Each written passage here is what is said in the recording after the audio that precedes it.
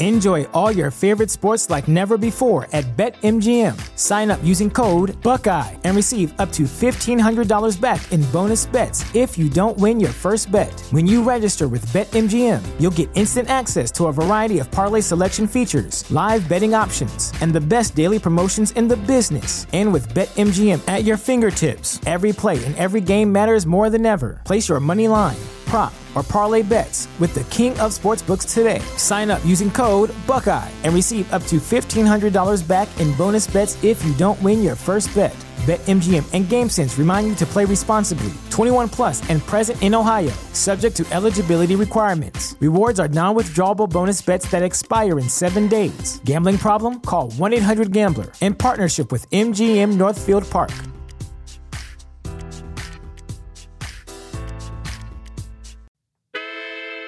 You are now listening to the hottest true crime podcast in the streets.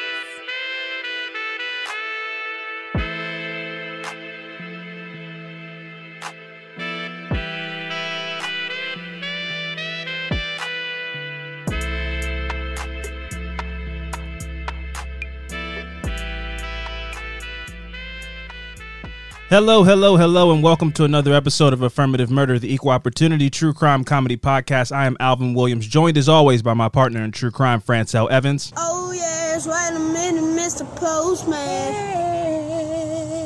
Yeah, man, I'm the mailman. Can't you tell, man? Gon' post it. What up?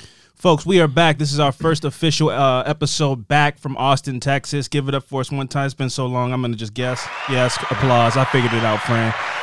We are back. Fran, how's it feel? We've been home for a couple of weeks now. How are you changed since the Austin trip?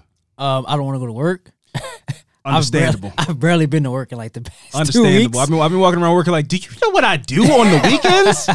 Pick up what? Yeah. Do what? It's been rough, man. It's been rough trying to get back into the work schedule. Yeah, for sure. It was quite an experience. It was a wonderful time. We got a lot of good content, getting a lot of good feedback on a lot of the stuff. A lot of stuff that's on Patreon currently. Some of it will be coming to regular feed at some point. Also, just as to let people know, you might be digesting this audibly, but for some privileged people who are maybe on the Patreon, join the Patreon right now. By the way, we are giving our first run at a video component to the podcast. We are actually currently filming ourselves while recording the audio. We have come back with a different type of bug in our ass since CrimeCon. You know, I'm trying to be. We want mogul status. We're trying to take over all aspects of media. I started learning how to do TikTok dances. I'm bringing the true crime dances with the true crime content to TikTok at some point. You know, I've been very much motivated. A lot of people that we met at CrimeCon got us thinking a little bit differently. So, like I said, Fran, we went to CrimeCon. Mm-hmm. Great time. Mm-hmm. Back to the real world. What is the next step for Affirmative Murder? The next step? Yeah. What are you looking for, growth wise? After that trip, going internationally. Going international. Yes. Okay. Spreading like that. Like what do you mean? Like because we already are.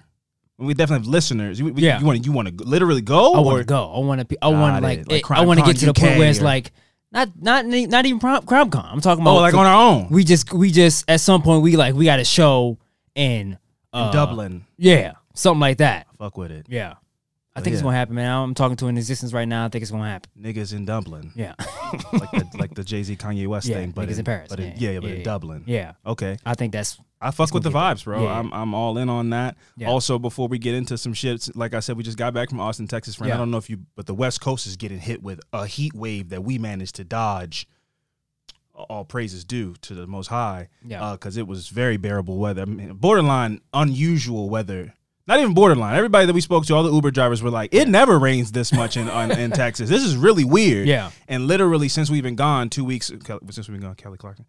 Since we've been gone, it is now like 105 degrees every day. The power grid's shutting down. Concerns that listeners gave us when we were coming out there, like, oh, man, you're coming to Austin in June? It's been hot there? It's been hot there. It's been hot in California, all along the West Coast. It's been just hot. You know, the water's evaporating. Yeah. I don't know if Texas is having that problem because it rained a lot while we were there, but the water's evaporating in a lot of these states in the West Coast, which is causing their, if they're using like water turbine power, if there's no water, you aren't getting electricity that way. It's causing rolling blackouts and all this kind of stuff. A lot of shit that we dodge, but we were forewarned about this stuff leading up to CrimeCon. I was getting concerned. I was like, oh shit, is it gonna be like? Because you remember when it snowed in Texas back in January or whatever, and they just all the power shut off. They just weren't prepared. Yeah. So apparently in Texas, they don't know how to handle heat or cold. Like it's just got to be perfect weather in Texas, or the whole state just shuts down. Shit is fucked up. Oh, it's all crazy. So apparently that's what's happening right now. But we were able to dodge that. Had a great time in Austin, Texas. It was great weather. Yeah, I've also learned that from people speaking, because I remember I was telling you, it's a lot of it's a tech boom, a lot of people moving out there. Austin, Texas is still great for that 2-3 day visit. Still fantastic for that. Yeah. But like after that, it's a small town. Yeah. So it's like you kind of get to the point where I couldn't move there. It would be a visit type of thing for me. I think that's where you have the most fun. Yeah. It's like, because it's only like 2 streets. Yeah. That's the main fun. Yeah. And then you got to really like barbecue. Yeah. And then outside of that, I love brisket, but I don't know if I can eat it every day. Yeah, you got to like brisket a lot because that's the vibe. Like, I mean, it's briskets and tacos. Yeah. And then brisket tacos. Yeah. Is like, that's the pinnacle. Yeah. So, but I had a great time, and I would absolutely go back whenever, you know what I'm saying? I don't have no plans to move there, but I had a fantastic time. I think I would love to go back to Austin sometimes too, soon. Much love to Austin, Texas. Fran, moving on to some current event stuff. Let me pull up what I got on my thing. Oh, Fran. Yes. The Democrats, the Democratic Party in charge of the country right now, have given black people a little here, a little tip of the hat, and it is Juneteenth is now officially a national holiday. Now, I've never celebrated Juneteenth in my life. I think this is more of a South thing, but it's now like a federally recognized holiday. You get the day off and everything like that. And a few months into this administration, when stuff like this happens, it really makes me go, I kind of like when a motherfucker is just like right to your face, like, man, fuck you, we're not giving you anything, as opposed to shit like this. Because like, respect, Juneteenth is great, I understand. So for people who aren't familiar, because I'm sure there's a ton of people who aren't familiar with Juneteenth because it's not like a thing that everybody celebrates. Yeah, Juneteenth basically is. So it's like Black Independence Day. Yeah. So black people, were freed from slavery in 1865, but they didn't find out right away after the Civil War was over. Like after the Civil War was over, they didn't find out right away. Basically what happened was the slave owners wanted to get one more harvest out of black people. Yeah, it was the last group. Yeah, so it's almost like that thing where you're at work and it's real. Your management is slammed and you out there. You're in your bag, like you're in your zone. But you get off at 6 o'clock. Yeah. The management is gonna let you rock until 6:45. Yeah. And then go, oh man, when it slows down, when the rush is over, they're like, oh my God, wow, man, so it's 6:45. You need to check out, man. What are you doing working late like this? They knew the whole time, but they just wanted to. We need you. Yeah. I'm not gonna let you know you can go and walk out of the door right now because I need your labor for the next 45 minutes. That next 45 minutes was like another 2 months after the Civil War, and then a boat rolled up on black people and was like, hey man, put the cotton down. Y'all can go. Y'all, it's free. Yeah. Use free, right? And so that was June 19th, 1865, and that was Black People Independence Day. Yeah. That's a fantastic story. That's great. I hate that they got that little bit of last crop out of us, but that's great. And, right on, liberty and justice for everybody. Great.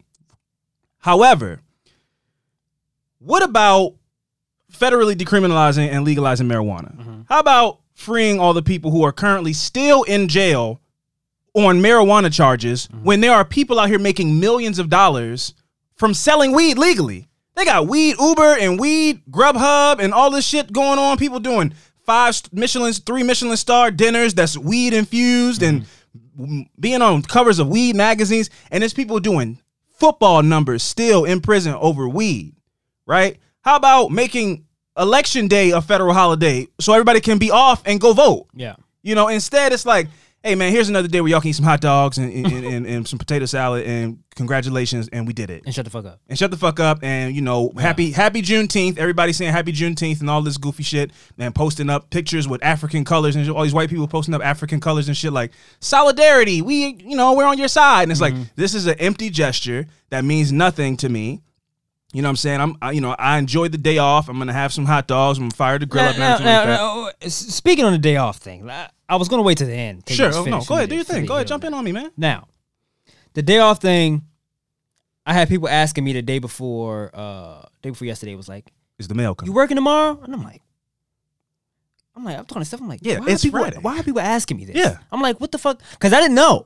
I didn't know this was going to be a thing. Yeah. Had you even heard of June? I've heard of it, but I didn't know it was in the process of becoming a federal holiday. Right. So I'm like, why are people asking me, am I working tomorrow? I'm like, duh, I work tomorrow. It's Friday. Post office. Yeah. So I'm like, and then the next day, yesterday I get to work and people are like, yesterday, which is Friday. Yeah, yesterday. So they was like, I didn't think you guys were working today. I'm like, what the fuck are people talking about? I'm so like, I'm lost. Yeah. I'm lost. So then I saw on my phone or whatever. And I was like, oh, this is why people kept asking me. I'll be working today or whatever. Yeah.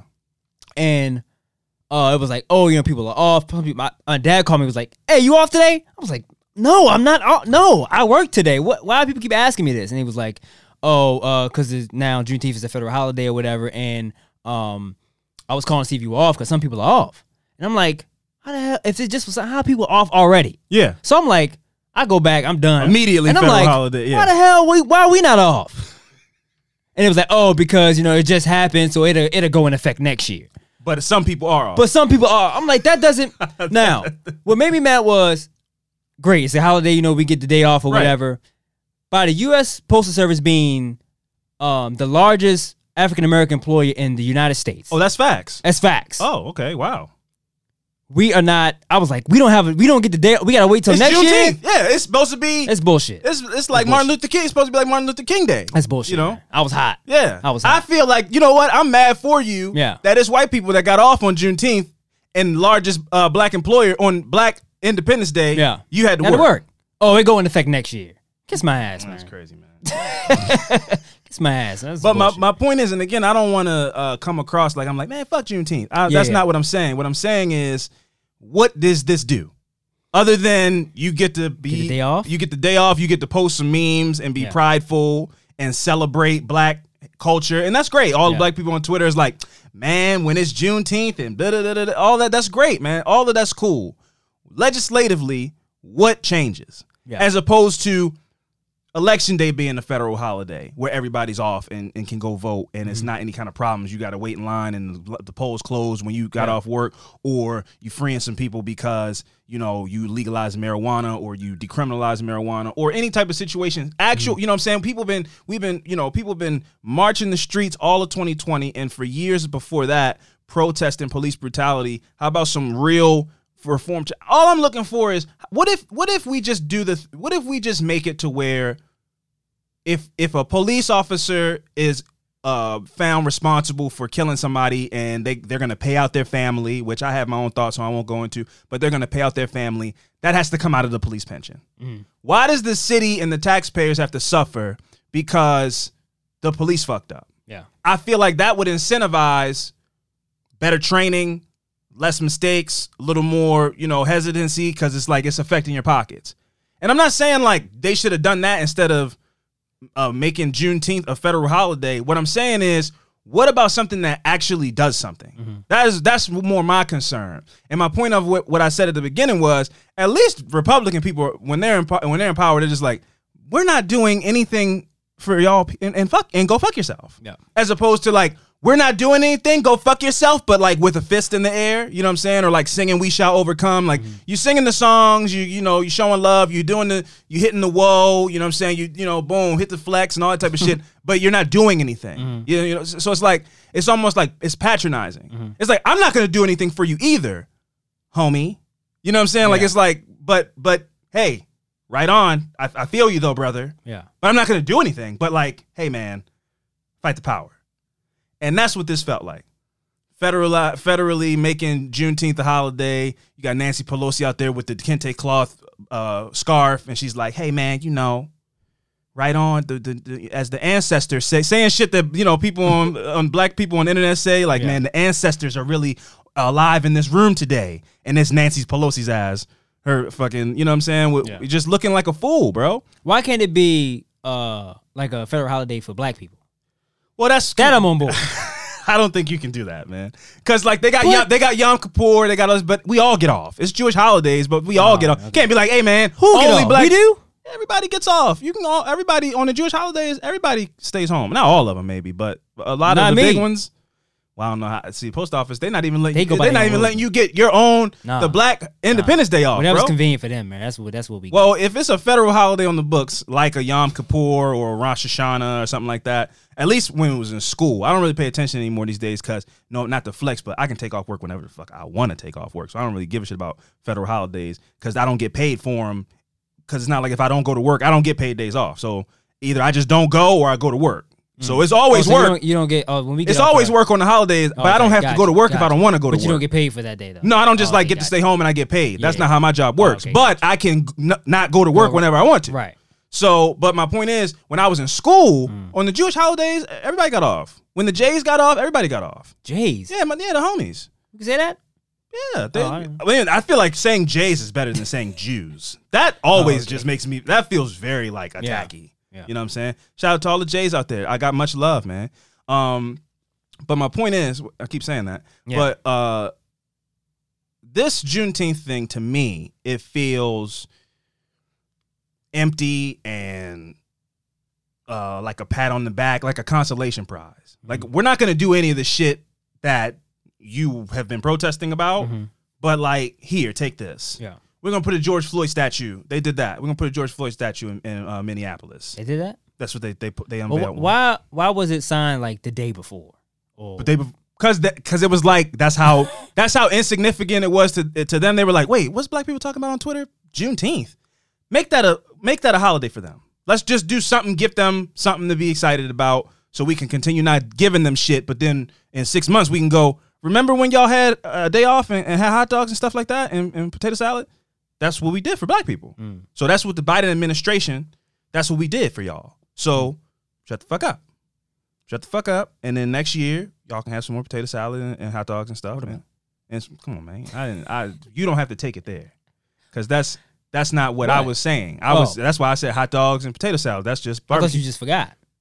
What, watermelon? Yeah, and fried chicken. I thought that was. Come on, man. You just adding more stuff, man. I didn't say that they were saying any type of stuff like that. I didn't say. Also, by the way, this is a hacky bit, but like those things are just good. Yeah, they're delicious. Black people shouldn't have to be scared or apprehensive about eating watermelon and fried chicken in front of white people. That's how you just reacted when I said that. Well, but I'm just saying it's delicious. No, but you said it. You don't act like you didn't say it. Why you? I know why you said it. Why I said it? Because it's delicious. No, because it's a trope, and you wanted to say some racist watermelon shit. Fried chicken are delicious. They are delicious. Okay, but don't act like that's why you just happened to say those two things. But when you go to a cookout, watermelon and fried chicken is there. It better be, or I won't be. Okay, so what are you saying?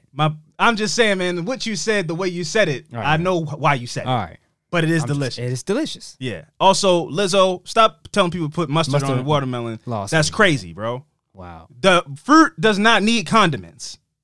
Except I don't want to shit on people's culture. Mexican people, shout out to the M's. They put chili powder. Can you say that? Is that what? The M's? The M's, the B's? I'm moving and grooving, bro. I just got back from Austin, Texas. Crime Con, I'm motivated. I'm feeling like making moves. I gotta save my words. I don't have time to be saying the whole word. Right. It's M's and B's and J's. That's how we getting down. What are the B's? Black people? Us, yeah, okay. Or AAs, whatever you want to call it. I'm black, but if you African Americans. Gotcha. But my point is, and I keep saying that again, this might be the title of this episode. It's just as a way. It's a means to an end. This is how I just I'm told you. Yeah, I'm trying it out. You know what I'm saying? I'm just trying to get it's a segue. I got you. My point is, boom, now we on to the next point. But you've been saying it and you've been still on the same point. That's true. I told you I'm trying it out. I haven't perfected it yet. I'm still working on it. Hey, I'm following you, bro. Just ride with me, bro. I got you. So mangoes. Yeah. That's where I was. The M's, they put mango. Okay, my best. I'm bilingual. The mangoes, Mexican people put like chili and sauce and stuff on the mangoes. Yeah. Do your thing. Mustard on a watermelon is crazy. That's crazy. That's just trying to be a trendsetter, bro. But then I'm mad because like she is in a position of power. So she said that, and then you got people out here doing that in their house, going out and buying Heinz mustard and cutting up a watermelon. It's gross. And then squeezing, and then going like, you know what? it's not even that bad. Yeah. And it's like, shut the fuck up, man. You just ate mustard on a That's fruit. gross. It's gross. But fries in a milkshake is delicious. Nah, see, we're gonna move on because you just That is delicious. You never had that before? no. I would never That's- dip potatoes into That is milk. I said the same thing. Did you try it? No, and Okay. I won't. I need you to try it. We're going to get it after this. We're going to wrap this up. We're going to go to You- Wendy's. You can go get We're whatever gonna you grab want, that. sir. We're going to grab A chocolate chocolate Frosty milkshake and some and some fries. potatoes. We're usually doing it in a Spuds. vanilla milkshake. That's what you're supposed to do. Oh, Yeah, and french oh, fries. that's better. Yeah, that's it's better better. than It's chocolate. It's actually good, bro. Yeah. I'll take your word for it, bro. I'll take your word for it, man. I don't know if I can. I don't know if I can get down with that one. But let's go ahead and get into these Patreon shout outs. Ooh. Yeah, because we got. Why I feel like it's been so long? It has been, man. The week Damn. before. Excuse me. The week before we did CrimeCon, we pre-recorded the episode. Oh, yes, right. So we have not done Patreon shout outs in a couple of weeks. Then we did the CrimeCon live episode. Yeah. You know, so it's Got a lot of feedback from that. I know you already brought that up, but yeah, people digging the Yeah, stuff, yeah. man. And I'm glad because that's why we brought all the stuff. That's why we took the stuff there. yeah. All right, it's time for some Patreon shoutouts. Like I said, get over to the Patreon right now. We're trying out a new video component. I would love some feedback. Let people know what they think. It's a very amateurish setup, but if you enjoy it, that is what motivates us to invest in elevating. So it's the ground floor Yeah. video setup, but if you like it, production goes up. Well, just imagine how it was when we first started just doing audio. Oh, bro, man, we sitting on the same side, one microphone. It was crazy, but level up. It's levels to this shit, right? I don't think if COVID was going on then, I don't think we would be able to do that. No. We had to be on pause. Yeah. We just use one mic all close and shit. Yeah. The whole thing would have been shut down. It was very much, Yeah. it was pre-pandemic, so we didn't even realize what we were doing was just Yeah. spreading germs and craziness. Yeah. But now look at us now. You know, Okay. so let us know what you think. Get on over to Patreon and let us know what you think about the video component. I don't really know where we ended off, so I might be reading. I'm going to start from a name that I believe we already read. So I'm going to start off with a shout out to Kelly P. Hey, Kelly P. Shout out to you. You are letter B. No, boy, that feels disrespectful. Letter. That's what it rhymes. It rhymes with your name. Shout out to Kelly P. Up next, we got Theo. Nope, can't do that anymore. Shout out to Theo. Theo M. Why no, can't you? You can't because you can't reference the Cosby Show anymore. Shout out to you, Theo. But Theo. you can't help it when you hear that name. Yeah, it's my Theo. instinct. Theo, what are you, Rudy? It's some names, but you can't do it anymore. I'm gonna stop doing it. I don't feel comfortable doing a Bill Cosby impression. He's a scumbag. Yeah. Moving on. Up next, we got Jordan B. Shout out to you, Jordan B. I don't know what that was. Michael B. Jordan alone, man. Oh, whoa, hold up. That's Whoa, him. I like where your mind is going. That's him. She is a girl. Oh, okay. She's a girl. Maybe her But could be a sister, I don't disguise. know. That may Yeah. be a trick. Yeah, man. You think Michael B. Jordan's sister name is Jordan B? Could possibly All right, be. George Foreman has 7 children named Does he? George. Yes, he does. Up next, we got Hadley P. A lot of P's. Hadley P. You badly, P. Up next, we got Christopher A. You got Blisterfers A on your.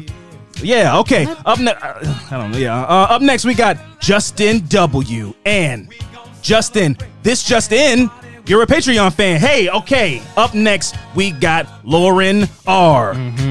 She's not boring, Fran. She's a star. Ooh. Okay. Ooh.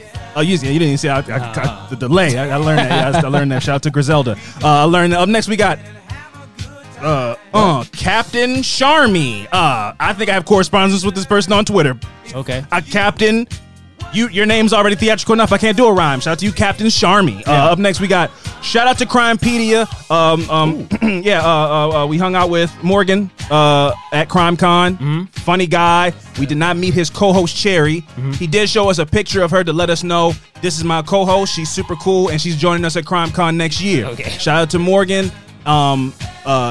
He's a great dancer as well. I believe he chopped it up with us on the dance floor a little I bit don't too. remember. There was a lot of Jameson involved in the night, so we're gonna move on. Shout out to Morgan. Shout out to Crimepedia. I mean, we work with them soon in the future. Yep. Up next, we got Elkie B. Okay, yeah, Elkie B. That's Kelpie, That's a Kelpie, Skelpie, Elkie. Shout out to you, Elkie. That's a hard name. I don't know. I don't even know if I said it right. It might just be Elk. That's a tough one. Up next, we got. Oh, Jesus Christ. Toby Lee, HS. So many hyphens in your name. Toby, what are you doing? Toby Lee, H-S. Shout out to you. That's a whole lot of stuff. Shout out to you, Toby. Don't be. Toby, your toes be. You know what it is. You know what I mean. Up next, we got Sarah P. Shout out to you, Sarah P. I got my tarot cards out. Made a prediction. Sarah's a Patreon member now. Yeah. Okay. Up next, and lastly, we got Alexandria, the city of Virginia. No, it's a person. And shout out to you, Alexandria. And you're just a person without a last name. Yeah. And you know what? You should. That's dangerous. You should get a last name, and I won't say it, but you should get on that. Shout out to you, Alexandria. Wait, how's that dangerous? Can't be walking around without an identifier as your last name. We go missing. Well, she probably didn't want to put it on there because you read the last name. That's a good point. That's a good point. That's a good point. Just to even prevent me even fucking up. Yeah.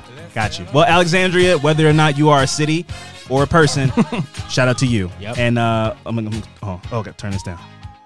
Those are all our Patreon members that are new to the Patreon. There's a lot of cool content over there. Thank you guys so much for joining. And thank you to the existing Patreon members. Did a little bit of inventory, friend, when we got back. We do have pop sockets left. Okay. A limited amount.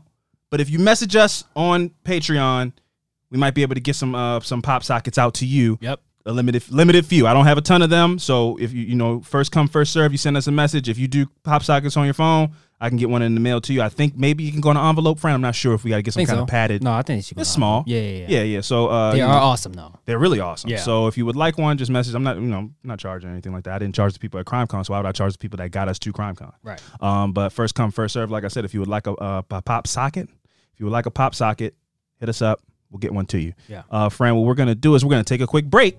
And when we come back, we're going to talk about some fucked up shit. So stick around.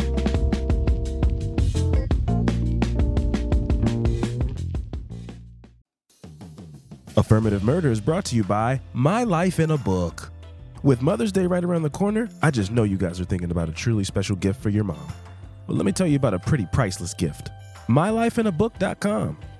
It's a unique service that turns your mom's life stories into a beautiful book that you could pass down from generation to generation, which I think is a pretty awesome memento to leave behind. Here's how it works. Every week, MyLifeInABook.com will send her a question via email. These can be pre-written questions about her life or any custom questions that you want to ask. Your mother or the mother can either type her response or record her voice. MyLifeInABook.com then compiles all of her responses into a beautiful keepsake book. And guess what? They can even create an audiobook using her voice recordings. It would be like preserving her voice and her stories for all of eternity. Your mom's giving you a lifetime of stories, and this is your chance to give her a way to share them. I'm in the middle of my MyLifeInABook.com journey, and I'm really excited to see how it turns out. I've been asking some pretty thought-provoking and funny questions, and I'm excited to see the response, but I'm also just excited to have the physical book in my hands and know that I can look back on it in 20, 30 years.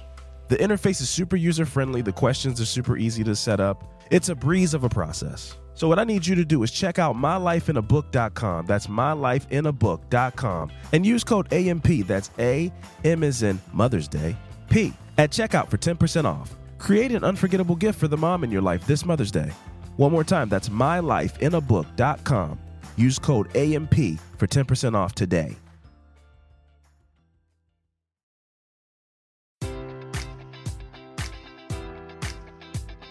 Enjoy all your favorite sports like never before at BetMGM. Sign up using code Buckeye and receive up to $1,500 back in bonus bets if you don't win your first bet. When you register with BetMGM, you'll get instant access to a variety of parlay selection features, live betting options, and the best daily promotions in the business. And with BetMGM at your fingertips, every play and every game matters more than ever. Place your money line, prop, or parlay bets with the king of sportsbooks today. Sign up using code Buckeye and receive up to $1,500 back in bonus bets if you don't win your first bet. BetMGM and GameSense remind you to play responsibly. 21 plus and present in Ohio, subject to eligibility requirements. Rewards are non-withdrawable bonus bets that expire in 7 days. Gambling problem? Call 1-800-GAMBLER. In partnership with MGM Northfield Park.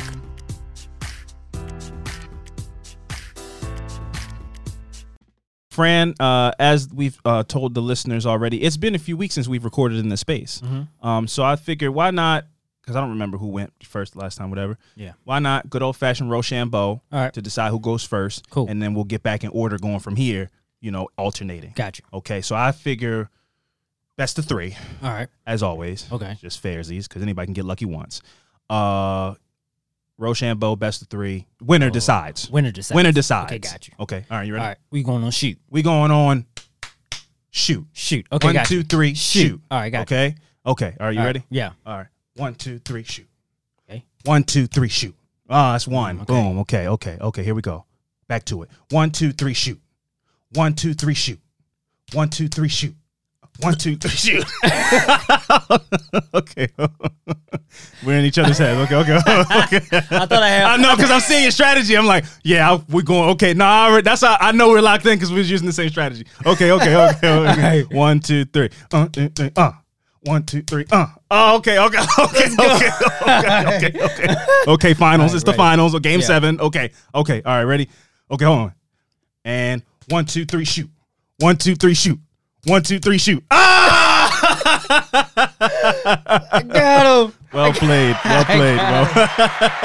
Come back. I saw the strategy. He made adjustments. The kid made adjustments, man.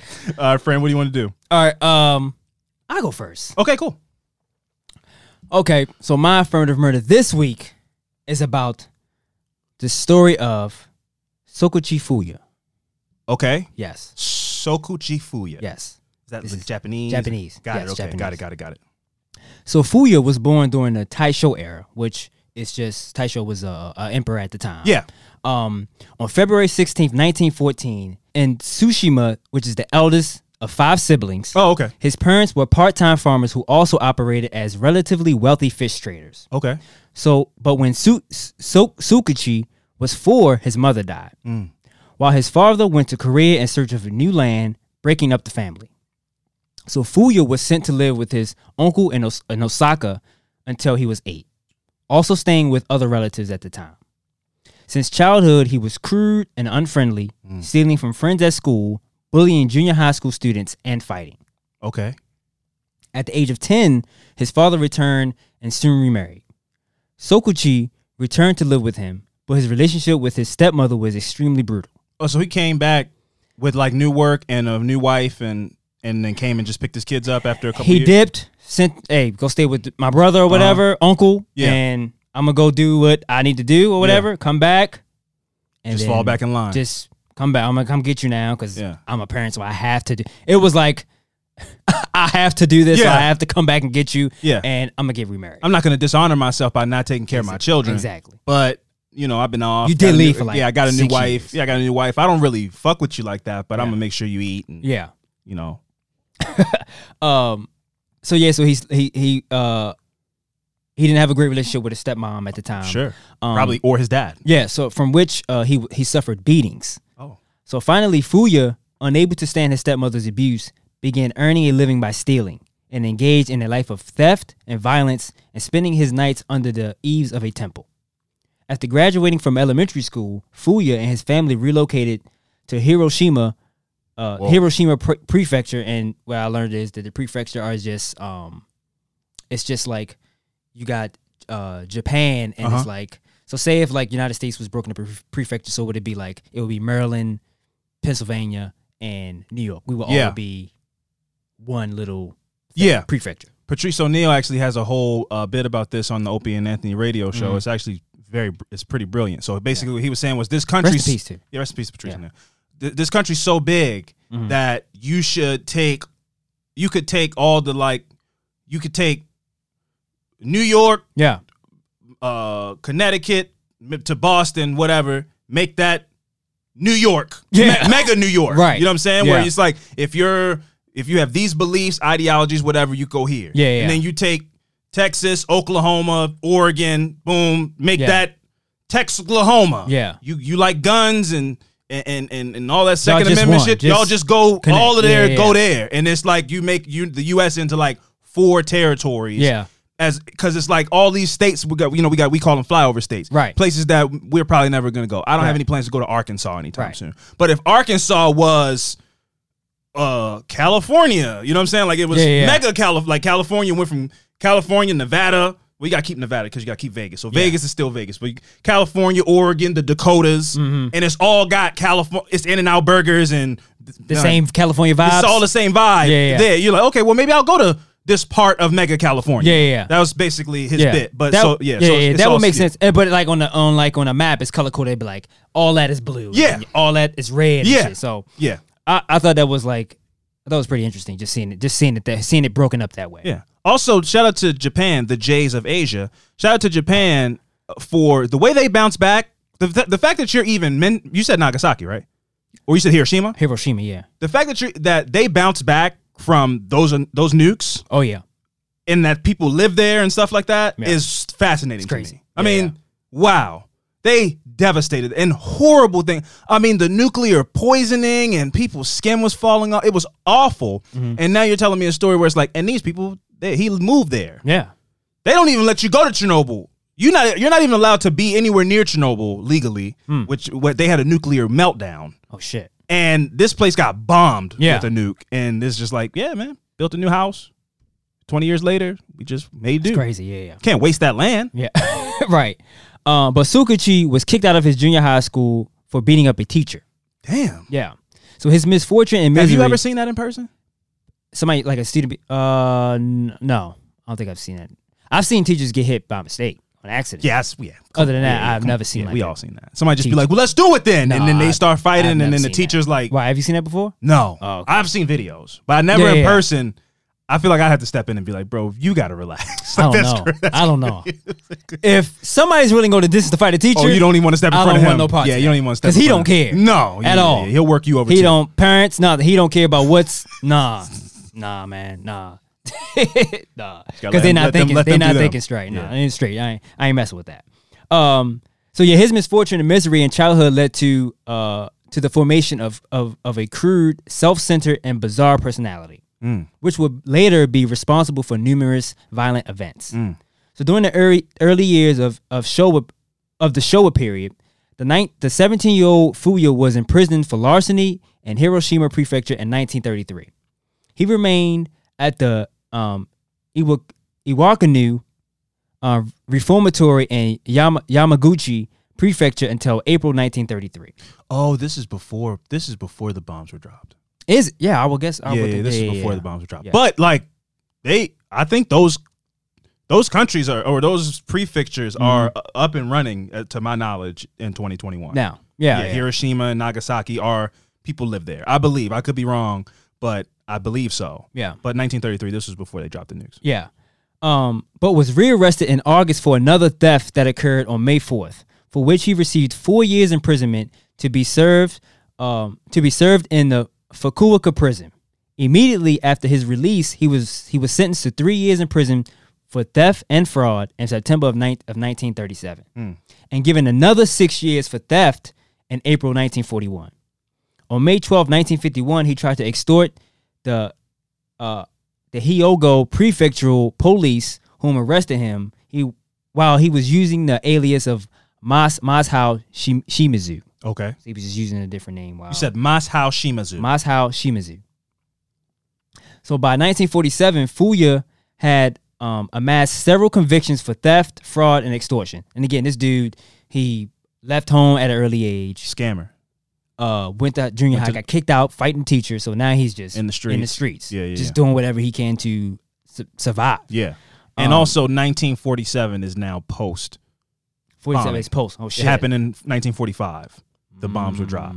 So now I'm like, because I It's remember probably you hell doing, people just run wild. that's what I'm saying. I remember you doing another story about a serial killer that was in Japan. Yeah. And it was around the time that the war was happening. So Yeah, it was yeah. like, man, we don't got time to be worried about women getting killed. It was Right, something. I right. can't remember the name of the person. I can't remember but- his name, but it was like that shit was happening like around the corner from where the guy was at. Or Yeah. whatever. So Yeah, it's yeah. like, hey, man, it's a bomb might be dropping soon. We're not really all hands on deck on the streets right Yeah, now. yeah, So yeah. this might be a time where, people are existing in a very dark time where, it's, police force numbers are probably down. It's not a Mm-hmm. lot of manpower on the streets keeping law-abiding citizens safe. Yeah. So it's an interesting time. Yeah. Post-bomb being dropped. I couldn't imagine. Post nuke. That's Post-nuke. That's crazy. Yeah, that's wild, bro. That's wild.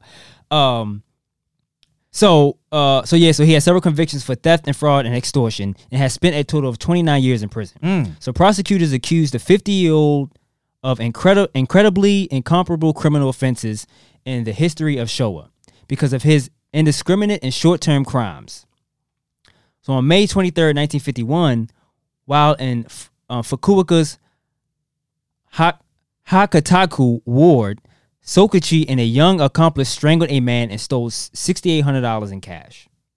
In addition to robbing the yen, the duo also strangled to death a lonely elderly man in Yahata, which is now that's not the same name. It's not the same. It's changed to something else. It's changed to Kitakushu. Okay. Which is the city is in Japan.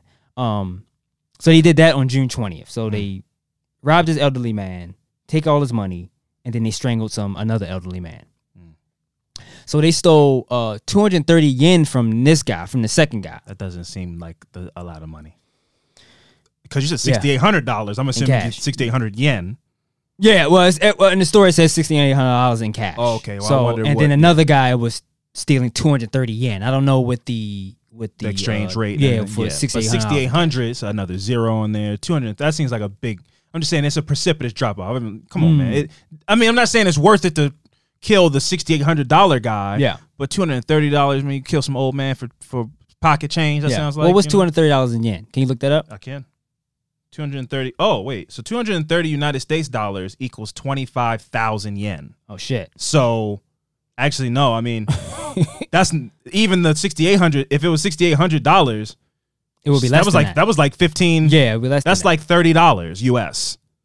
So $6,800 in yen would be like $30 US. Not exactly, but so $230 yen is what? $25,000. $230 in yen is $230 in US dollars. Oh, okay. It's 25,000 yen. So I'm assuming yen is like not that much money. Right.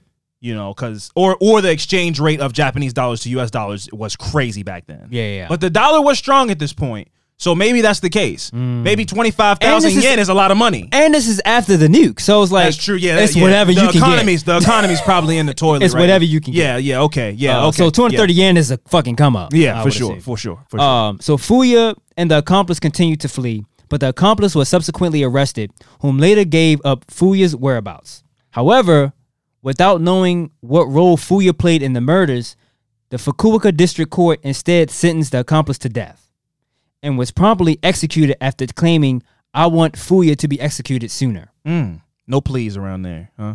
There's no pleas given out. But what's even the point of snitching then, though? Yes, of course, but like I forgot they murdered somebody. I'm thinking of robbery. Yeah, but so like in the U.S., executed him. Goddamn. In the U.S., murder or not, whoever comes to tell the story first, you can get execution or death penalty taken off the table. Yeah, I don't know if I just wouldn't say anything. Wouldn't say, but I mean they got him on it, and it was I don't know if they would. Maybe he did, but they didn't believe him, or they know both of them did it. Or it's just like, man, we got other shit that we got to deal with. You saying it's possible that he was like, he did it, and I didn't have anything to do with it. He murdered them. Yeah, that's possible. But I guess. Yeah, that's probably what. Yeah. Or it was like, because I know he didn't come forward and be like, yeah, it was both of us. Nobody snitches like that. No, it was we both equally did the same thing. No, but also what I'm saying is like, also it was like all this shit going on, and it's like we just want to fucking get them both get rid of you, and we're gonna get him too, and we're gonna move on. I really couldn't imagine living in post nuke society. Yeah, man. Like it's just. They're not holding shit up. And no. You're gonna get you out of it. It's already people. It's still bodies that are dead people on the ground. Yeah. You'll go too. Yeah, it's people that deserve to live and were nice people and stuff. Y'all out here killing old people. Y'all just died too. That's how we're feeling right now. Post nuke society is like life is kind of not that precious these days. If you're a bad person or we deem you to be a bad person, we'll just get you out of here. Yeah, we'll just throw you to the piles of fucking bodies. I mean, could you imagine? I mean. Probably a lot of not bodies because it's fucking vaporized, but also a lot of like the hospital wards, people having cancer. I mean, it was probably 2 years after a nuke. Oh man, you talking about pregnancies, and people affected by like contaminated water and cancer rates. That was probably a pretty fucking terrible time. Now, do you think anybody was like able to survive the nuke? Oh man, no. I mean, they say cockroaches would survive a nuke, but they're very fucking durable. I mean, as far as like maybe somebody on the outskirts, but again, you got to worry about cancer. Yeah. 2 years, 3 years down the line, 5 years down the line. If you get exposed to that level of nuclear contamination, even if you survive, it's not just like, whoo, man, let me just brush this nuke dust off me. But I feel like it's always a percentage of people that goes like, my body didn't fucking, I don't know, shut down or whatever, get cancer. You don't think that could happen?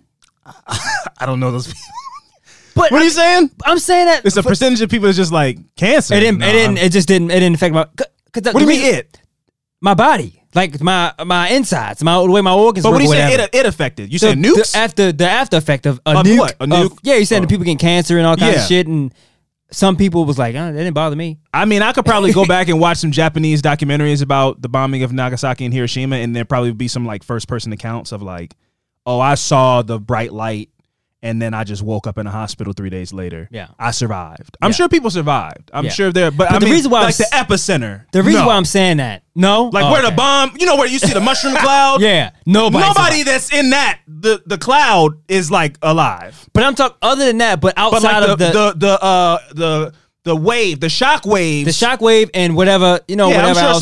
a lot of people probably survived that. Yeah. But that cloud, no way. Somebody like push the roof off of themselves like, man, that was crazy, and just as fine. Possibly. You got a third eye. It's something crazy happening if you survive. But they still survived though. If it did happen. Fair. The reason why I'm saying that because we met somebody. Shout out to the doc that has what's her? She's O negative. She's O negative. Yeah, she said that it was a global pandemic. Basically, she said you're immune to getting COVID. That's why I'm bringing it up. She said less likely. She clarified as we talked.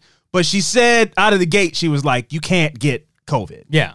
And that's when I was like, give her the microphone. That's what I'm like, but again, shows that she's not the only one out there that can just like walk around and just like, oh, I'm fine. Yeah, but I don't think O negative blood makes you impervious to bombs. I'm saying the equivalent to that. You're saying the nuclear the poisoning of the nuclear. Yeah, I'm not talking about in the middle of the damn bomb. Yeah, okay. And somebody. Okay. Got it. Okay. Yeah, you're saying the toxicity from the bomb. I don't know, man. Radiation is very deadly. But, I mean, maybe O negative. Dr. Laura Pettler, if you're listening, chime in. Maybe O negative is you don't get radiation poisoning. I don't know. Possibly, man. I don't know. Yeah. I'm just saying. I respect it. I know somebody was walking around like, hey, man, I'm good. Yeah, man. I work at a nuclear power plant for that reason. Yeah. I don't wear the suit or anything. I just go to work in cargo shorts because I'm impervious to nuclear. Some of them walking around, man. I'm nuclear impervious. Yeah. But back to my story.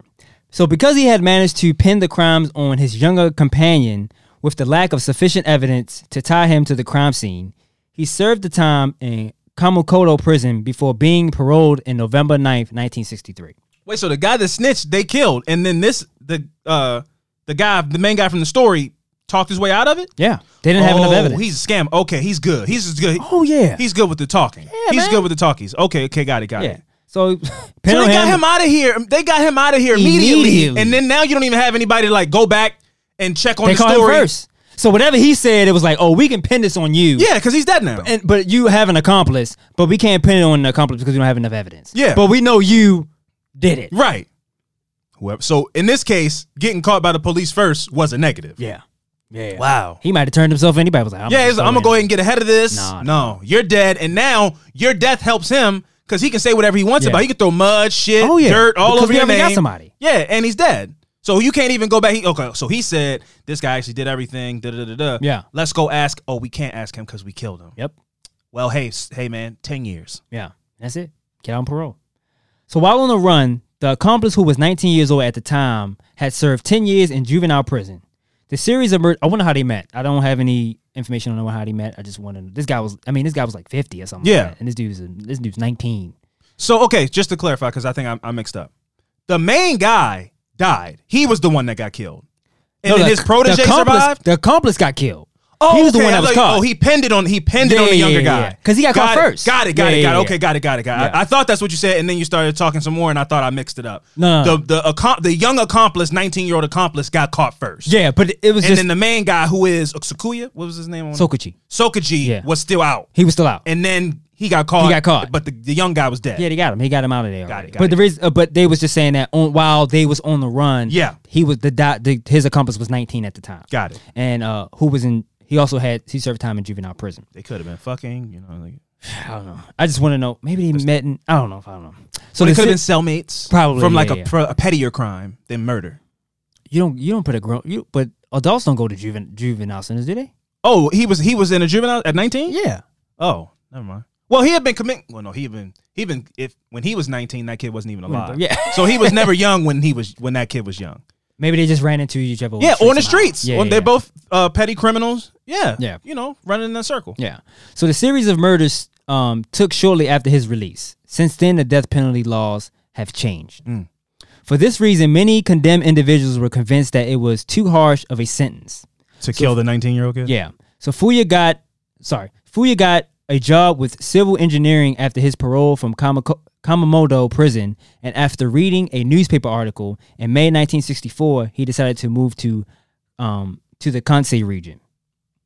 On October 30th, 1965, Fuya strangled a 57-year-old man who lived in Kaigondori in Kobe, stealing 500 yen as well as watches and the victim's pants. Guess just needed new pants. Yeah, man. It's crazy to me. Like I have all these liberal perspectives and stuff, but it's like a lot of times it's hard to tell. Sometimes just criminality just persists, bro. Like you know what I'm saying. Like I think that everybody's capable of reform, but it really seems like this is a whole different country, different prison system. It's like, but once you're like a career criminal, it seems like it's hard to be reformed. But once you got away with murder, double murder, all kinds of shit multiple times, and you get caught once, you're like. And also, this is also an exceptional person as far as like he's capable of committing murder, just kind of at the drop of a hat. What I'm talking about, I guess on a broader scale, is not comparable to this. So never mind. Like I don't know. I don't have the statistics of career car thief. If you give him a nice job, if you give him a nice job, because this guy got a job, he got out of prison. If you give a career car thief, that's what I mean. That's what I'm saying. Like he's still, the criminality within him still persisted. But if you give a car thief a nice job, will he just stop car thieving? If he has success, I like to think so, because I always hear this argument that I believe at the core of me, and then but sometimes you hear stories that go, damn, like your person get out on parole, they serve their 10 years or whatever, and then they kill somebody, or they do this, or they do that, or they fall back into their old habits. It's like, okay, well, is it really like, well, one way to stop crime is give people jobs. That's like an argument. Yeah, I get that, but also you hear the stories of people that like reform shit like that with gang members. That's different, because that's a gang and they do all kinds of retaliation and shit like that, and then you get somebody that's just going out by themselves and just strangling people. That's a sociopath. That's a psychopath. They have things within them. But as far as somebody coming from an impoverished area, they just need to make money. They trying to find a way. A job could reform that person. Yes. Okay. So I've been brought back to I still believe that, but for a second I was like, damn, this motherfucker got a job and still killed somebody. But it's like killing people is way different than stealing food from a store. And his upbringing was. Yeah, he's got damage, McDonough triad shit. He's got, he's probably burned some animals. Like he's probably dropped on his head. He's beaten. Yeah, that's different shit. So the next attack took place in Nishinomiya, with Fuya continuing his crime spree until December 12th of that year, always attacking in West Japan, while his targets being persons above 50 years of age and living alone. So he committed 8 additional murders, as well as 2 attempted murders and 2 attempted robberies. His victims include 1 man in Fukuoka, 3 in Hyogo, and 1 in Osaka. And another one in Shiga, and 2 in Kyoto. Oh wow! Yeah, all were killed. Off in Kyoto. All were killed by stabbing, strangulation, and severe beating in either junkyards or construction sites. The killer snatched only small amounts of money, so he was just whatever they got on them. This is post-nuke. Yeah, well, this is and he was also a petty thief. But like, man, you got to get it how you live. Yeah, I wonder how it was. This was like 20 years after that. We said it was 1945 or 35. 1945. 45. So it was like this was 1965. I'm sure they still hadn't bounced back yet. I'm sure he's moved to some other parts. Yeah. But I'm sure the whole country was just decimated. If it's still Japan, the economy's probably still bouncing back. Yeah. It's even 20 years probably wasn't enough time. It probably starting to climb out of things at that point. But still crime, still crime on the streets and stuff, still rebuilding. Yeah. Yeah. God damn. Fucking nuclear bomb. So the National Police Agency designed the case as Police Agency Wide Area Important Designated Case Number 105 case. That's what they called it. on December 9th after establishing really this rolls is off for- the tongue, that name. Yeah. On December 9th after establishing that the latest murder that of a judo lecturer killed in Kasuya Gun in Fukuoka on November 22nd was the work of a serial offender. At the end of November, the so-called Kumamoto private meeting was put in charge of unmasking the offender. Based on a picture sent from a woman living in Kotahirayama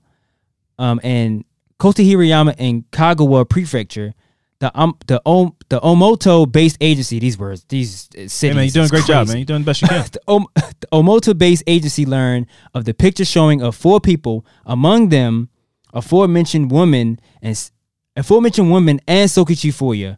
He was now sought for questioning. So they did this meeting about somebody's going around killing people. Yeah. They found out who it was, and now they're looking for him, and they have him. Well, he's definitely like as much of a serial offender as you can get. So he's top of the list. Yep. So on December 11th in Fushimiku and Kyoto, authorities found that a fingerprint was consistent with those of Sokichi Fuya, who was designated as internationally wanted the following day. On that very day, Fuya was in Nishinomiya walking around the coastal bank when he came across 2 local salvagers. One was 51 and one was 69, whom he beat to death with a hammer. Jesus Christ. So while they are looking for this man, this dude is still out killing robbing people. Yeah. Brutally killing people. For sure. Coincidentally, a patrol police officer were near the scene when they discovered the bodies of the 2 men in a hut. To their surprise, Sokichi was also hiding in the shadows of the very same hut. So I don't know if it was like he did it and then Was hiding from authorities? or the authorities was like right after he finished because he didn't leave, or he was like he took a nap, or like I want to know what happened for him to still be there after he did this and the authorities were there. So he tried to escape. Yeah, he might have got caught like after the act. Yeah. You know? Yeah. Yeah. So without a weapon, he still ignored the warnings from police. But Fuya, who was 51 at the time, was not physically capable of outrunning the multiple police officers who was on his ass. Oh, I'm sure. Yeah. Slow as shit. Yeah. I mean, at this point, he's killing people. He's older. So in his 50s? 50, yeah. 51, 69. He's making sure he's picking his fights. Oh, for sure. I'm sure it was still a fight, but he's picking his fight. He's not robbing 19-year-old kids. Yeah, but for him to attack 2 people, though. Oh, at once he did that. Yeah. Oh, damn. Well, I don't know if it was at once, but he was walking on like a bank or whatever. Yeah. And found 2. I don't know if it was. I'm sure it Might have wasn't. been I'm sure it wasn't at one by once. one. Yeah, possibly. I don't They think- probably was along the same bank. Yeah. He was And just- got one and then went. But they found both bodies in one hut. So I don't know. Probably could have dragged him. Or Might have worked. he just got hands like that. Probably. I mean, Or just took one out while they wasn't paying attention and then got the other one. Yeah. He did with a hammer, so. oh well, yeah, he got an advantage immediately. So if you sneak up, if he's sneaking And- up on and knock people, one out? yeah, he's out immediately. Yeah, And then you just got one 69-year-old. Yep. So initially, he denied any and all charges against him, blaming a fictitious accomplice while proclaiming his own innocence, much like with his 1951 crimes. Yeah. That was with. Worked before with Yep. that 19-year-old. Yep. However, this time, the prosecution had sufficient evidence, and Sokichi Fuya was sentenced to death. When asked for a reason for the killings, he gave a very simple answer. He begged for meals and accommodations and killed those who refused. Oh, so he's saying I asked for it. Yeah. And when they wouldn't give it to me, I just take it. Yeah. I had to do what I had to do. Wow. Discontinuing his initial murders, 8 men were murdered, including some construction workers. Police also determined that Fuya was responsible for an additional murder of an old man between 1964 and 1965, but lacked the appropriate evidence for it. In total, the prosecution accused him of committing 12 murders.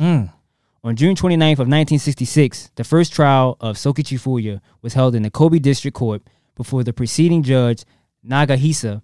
He acknowledged the 7 murders and 8 attempted murder charges after the prosecution read the indictment. But on April 17th, 1965, in Higashiku, he denied attempted robbery of a waste collection company and the purpose of his murders being robbery, claiming that it was simply murder and attempted murder. Oh, damn. Yeah. He remained calm during the initial court proceedings, but when the prosecutor began describing one of the crime scenes in Kobe, he suddenly got up, shouted at, and subsequently beat up the prosecutor. Damn. So dude was calm, and it was like one of them just, I guess it was just That's like, not why I did it. yeah, and just just went went off. off. Just wow. Okay. So since the trial was closed, Fuya tried to convince the court that he was innocent and that the now I don't want to go off track. Did you see the video of that guy who represented himself in court? That's my story this week. That's my story this week. I will be going very much into it. Yes, Ronnie O'Neal. Yeah. Oh man. Yeah, he is. I'm playing the clips and everything.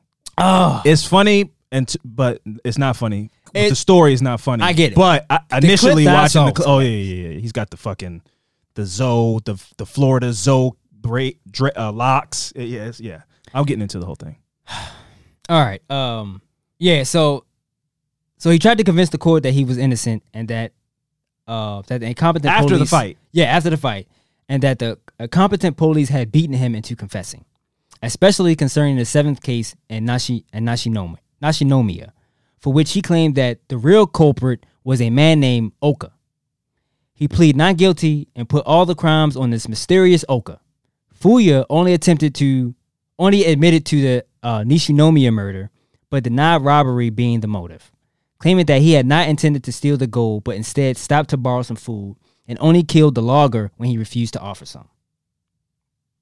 Can't they just go around killing people because you can't get what you want? Yeah. So on February 16th of 1971, the Kobe District Court, headed by Chief Justice Nakagawa, as well as the Kobe District Prosecutor Office and Prosecutor Migumu and Nakimura, sentenced Sokichi Fuya to death. The summary of the statement was, from a number of physical evidence, there is no doubt that Fuya is the culprit. Credible working papers and the thumbprint match the defendant. Fuya argues that the real culprit is the name Oka, when in fact no such person even exists, as he borrowed the name from a constable of the Fukuoka Prefectural Police, whom he had previously shown admiration and devotion to. So he took some name, some guy that I guess he just Met before and respected. just respected. It is sympathetic that he grew up in an unfortunate family, such as being bereaved by his mother and bullied by his stepmother in childhood, but that does not justify him killing 8 people. Yeah, that shit only goes so far, bro. Yeah. Like if you got intimacy issues, you got problems trusting people, that's cool. When you start killing people and it's like, but my dad used to beat me. It's like, I get that. Yeah. But come on, you murdered somebody, Right. man. I mean, You murdered 8 people. Yeah, I can't just be like, hey, tough family life. Let's just forgive and forget. So a rare, atrocious crime spree that robbed many people of their precious lives. Well, he wanted to make sure that y'all knew it wasn't a robbery spree. I was just killing people. Yeah. That's what he said, right? He said it didn't have anything to do with the money. Oh no. Yeah, it was just like I was it was just robbing killing people, and it was like I don't. They wasn't giving me what I wanted, Yeah. so I just had to kill them. So on April 1st, 1974, the Kobe District Court handed down a death sentence to Sokichi Fuya. The ratio, descendandi of the court was denounced as an brutal, ruthless act with no other example in criminal history. You must compensate with your own life. So Damn. Fuya appealed the death sentence before the Osaka High Court in 1974. A second trial was held on December 13th. The appeal was dismissed, after which he turned to the Supreme Court on November 28th. So this dude is fighting this in 1978. The preceding judge, Nakatu Tsuji and Masami, supported the death sentence and rejected the appeal. And in January 1979, the death sentence was formally established. After the death penalty was established, he was held in Osaka detention house until his execution. But on December 2nd, 1982, he attacked a fellow 39-year-old death row prisoner in his cell. This resulted in a 1-week injury, with the supposed motive being jealousy. The other prisoner later said that if Fuya was indicted in the same case, he would not have been executed until the sentencing was decided. He was not prosecuted because I feared that it would raise the order of executions. So on May 31st, 1985, 6 years after being sentenced to death, Sokichi Fuya was executed in the Osaka detention house following an order by the Minister Justice Hiroshi Shimizaka. At the time, he was the oldest prisoner to be executed in Japan. A record later broken following the double execution of Yoshimitsu and Akiyama and Yoshio Fujinami. So that was 2 different. It was 2 people. Yeah. 70. One of them was 77. The other one was 75. And how old was he? He was, I think he was Younger than 70. He's probably like 60 at this time. Oh, wow. Yeah, okay. yeah. So they beat it by a long Yeah. shot. And that happened on December 25th of 2006. So immediately after the execution, an official told Asahi Shimbun that Fuya alternated in his later years. One day he would be calm like Buddha, and on others he would behave like a beast. He had no cellmates or friends, and the only person who sent him letters was a former investigator from the Hyogo Prefectural Police. So I want to know what that was about. I didn't find any information on like the relationship he had on this authority or police officer or whatever, but that's the only person he kept in contact with before he was executed. Yeah, and that was my story of Sokuchi Fuya. Wow. Yeah. It's a wild story. Also, the story's wild in itself, but like the backdrop is pre and post nuclear bomb being dropped on your country, it really is kind of shows you or kind of allows you to paint the picture of like how he might have been able to get away with a lot of stuff that he got away with at certain over points like 20, 30 years. Yeah. Well, that's wow. Yeah. Also, the thing at the end about the prosecutor or the judge saying the cost of everything you did, the payment has to be your life. Yeah. I never heard a death penalty. They don't say poetic shit like that here. No. You know what I'm saying? Like, because the idea of like, you steal something, the payment, the debt you owe is 5 years of your, life in prison. Yeah. You hurt somebody, you got to pay a fine, or, you got to go to civil court and they sue you and you got to pay. The payment is this. Your crimes were so atrocious that the only payment that you can make is your own life. Yeah. That's like some Greek mythology shit, man. Yeah. That's the shit where it's like, if you were being as you go, oh, damn. Yeah. I guess I just. Yeah. I mean, that would probably take my breath away. If I Yeah. got the shackles on me, I'm like, oh, wow, damn, that was deep. You know what I mean? Anybody break it down to you like that? You just took my life. You just took my life away. But I'm like, damn, I can't even make argument against that. Yeah. That is, damn, what else? How else could I repay all those people I killed? Exactly. Other than my own life. Yeah. That fucking guy don't care anyway. He was it's true. representing himself. You go that far, you like, man. Yeah. At this point, I didn't do anything. Yeah. Yeah. So. This is a miscarriage of justice. I'm gonna get into the whole thing with Ronnie O'Neal, but Wow. So wow, great story, friend. I will commend you. Great job. I think you did a great job. Yeah, man. A lot of tough words. We are Yeah. not Japanese. No. We don't. That's not our first language. So I think you did a great job doing the best you could pronouncing Thank those you. words. So well done. What we're gonna do is we're gonna take a quick break, and when we come back, it's my turn to tell you guys some fucked up shit. So stick around.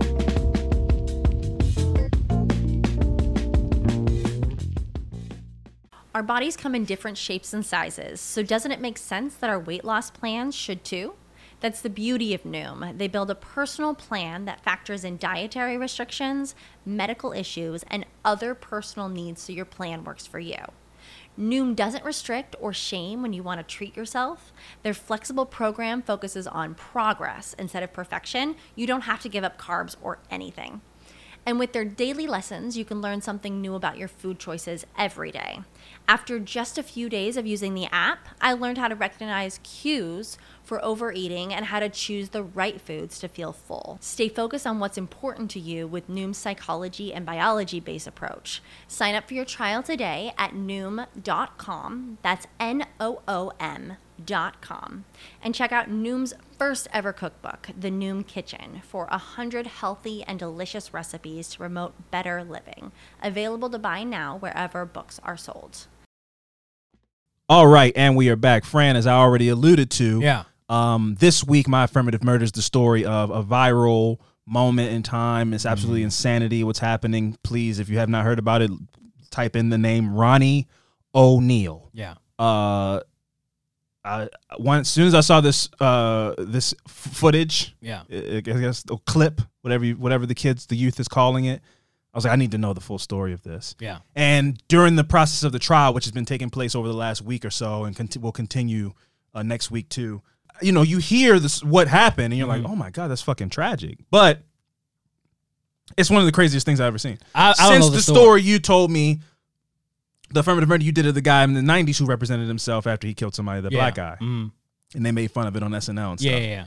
I don't know if, that was a murder trial as well. So I was going to say, I don't know if you can make fun of this on SNL because it is pretty fucking tragic. And I think you can if you direct it at F the person. Sure, but I don't think SNL can do it Not because it now. would feel racist. Yeah. Oh yeah. Because of the hair, and it would have to be like a black sketch show. Yeah. Because if a white person wrote the Ronnie O'Neal sketch for SNL with the hair wig and the locks, Yeah. it would feel racist. Yeah. Did you know? This is just a little side fact. You know, Martin is banned from SNL.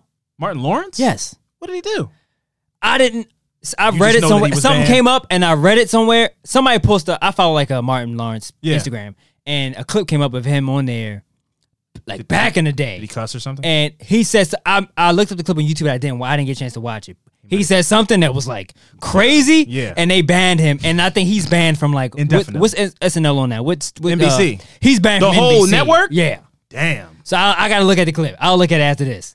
That's a whole legend, bro. You can't. How you gonna ban Martin Lawrence from a whole network? He said something that was wild. And it was like, I gotta go find out what he said. Anyway, what I will be doing, my affirmative murder this week, like I said, is the story of Ronnie O'Neal. It's an absolutely insane story, but the clip and the trial that is taking place right now is just as insane as the story. so you saw the clip and then you went and did the research. Yeah. on it. I saw the clip. I was like, oh, this dude is wild. And I'm going to laugh. And then I was No, because I was like, because they were like, it's a double murder trial. So I was like, see, I didn't know that. yeah, I was like, what the fuck did this guy do? Because Yeah. this is an insane person. Yeah. So we'll get into it. I'm going to play the audio from the clip, obviously, but I'm going to tell the story of how we got to the viral moment. So on March 19, 2018, a 911 call was received alleging the death of 9-year-old Ronivia O'Neal. Now, rest in peace to his this daughter? young- yeah, Oh my rest in peace to this young girl. And I'm not a name shamer, but women and men, I guess too, stop letting these dudes try to convince you to legacy their name into your child's name in some weird way. I understand being a junior or a third. I'm a third. I'm the third Alvin. And there's also a fourth Alvin. Take from that what you will, right? But, and it's not my son. Alvin the It's my fourth. brother. But Ron Nivea that's a sign of an arrogant person. Yeah. Where you're like, I don't care if you're a girl. I want the world to know that I made you. Yeah. Wait, your brother, what's the Roman numerals for 4? I and a V or a V So and an that he I. has that on his name. Well, I guess I would. Oh. I haven't seen his birth certificate, but I would assume that's okay. on there. Yeah, I would assume it's on there. Do you have to write that? Do you write that? I do Do you because put 3 like in the top? After I the put S? 3 lines. The third, it's actually kind of fucked up Oh, because okay. the third is the least drippy, swaggy of all the Roman numeral Yeah. names. Yeah. Like, first of all, 1, you only got to You put don't put the nothing. 1. Yeah, I'm the yeah. original. I'm the 1. Yeah. 2 is like, oh, the sequel. Okay, the 2 eyes. It's it's stamped. Or Yeah. you could do junior. There's things to Okay. make that fly. You can fly that off. I'm the junior. I'm a legacy. Boom. I'm carrying on the name. The third is just 3 lines. Yeah. And you could do the little lines underneath and over the top of the shit, but it's all extra long. It looks like a house. Why don't you like sauce it up a little bit? Like throw like a small 3 in the top or something? Oh, like Williams cubed? 3? Oh, like cube. Yeah. Oh, Why don't I you do didn't even that? think about that. Okay. Can you do? I don't know if you can. You I feel like that has a different representation. Oh, That's okay. mathematic. You know what I'm saying? Like I'm not Alvin to the third power, could be. or am I? You got me thinking, That man. I sounds- don't know. That sounds kind of icy. Alvin to the third. I'm Alvin to the third power. Oh, Yeah. fuck with that. Okay.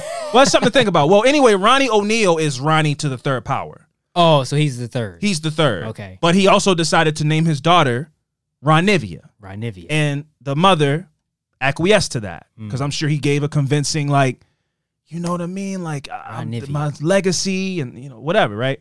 So police were called out because of alleging the death of 9-year-old Ronivia O'Neal and the hospitalization of 8-year-old little Ronnie O'Neal. So his son's name is Ronnie, the fourth, Yeah.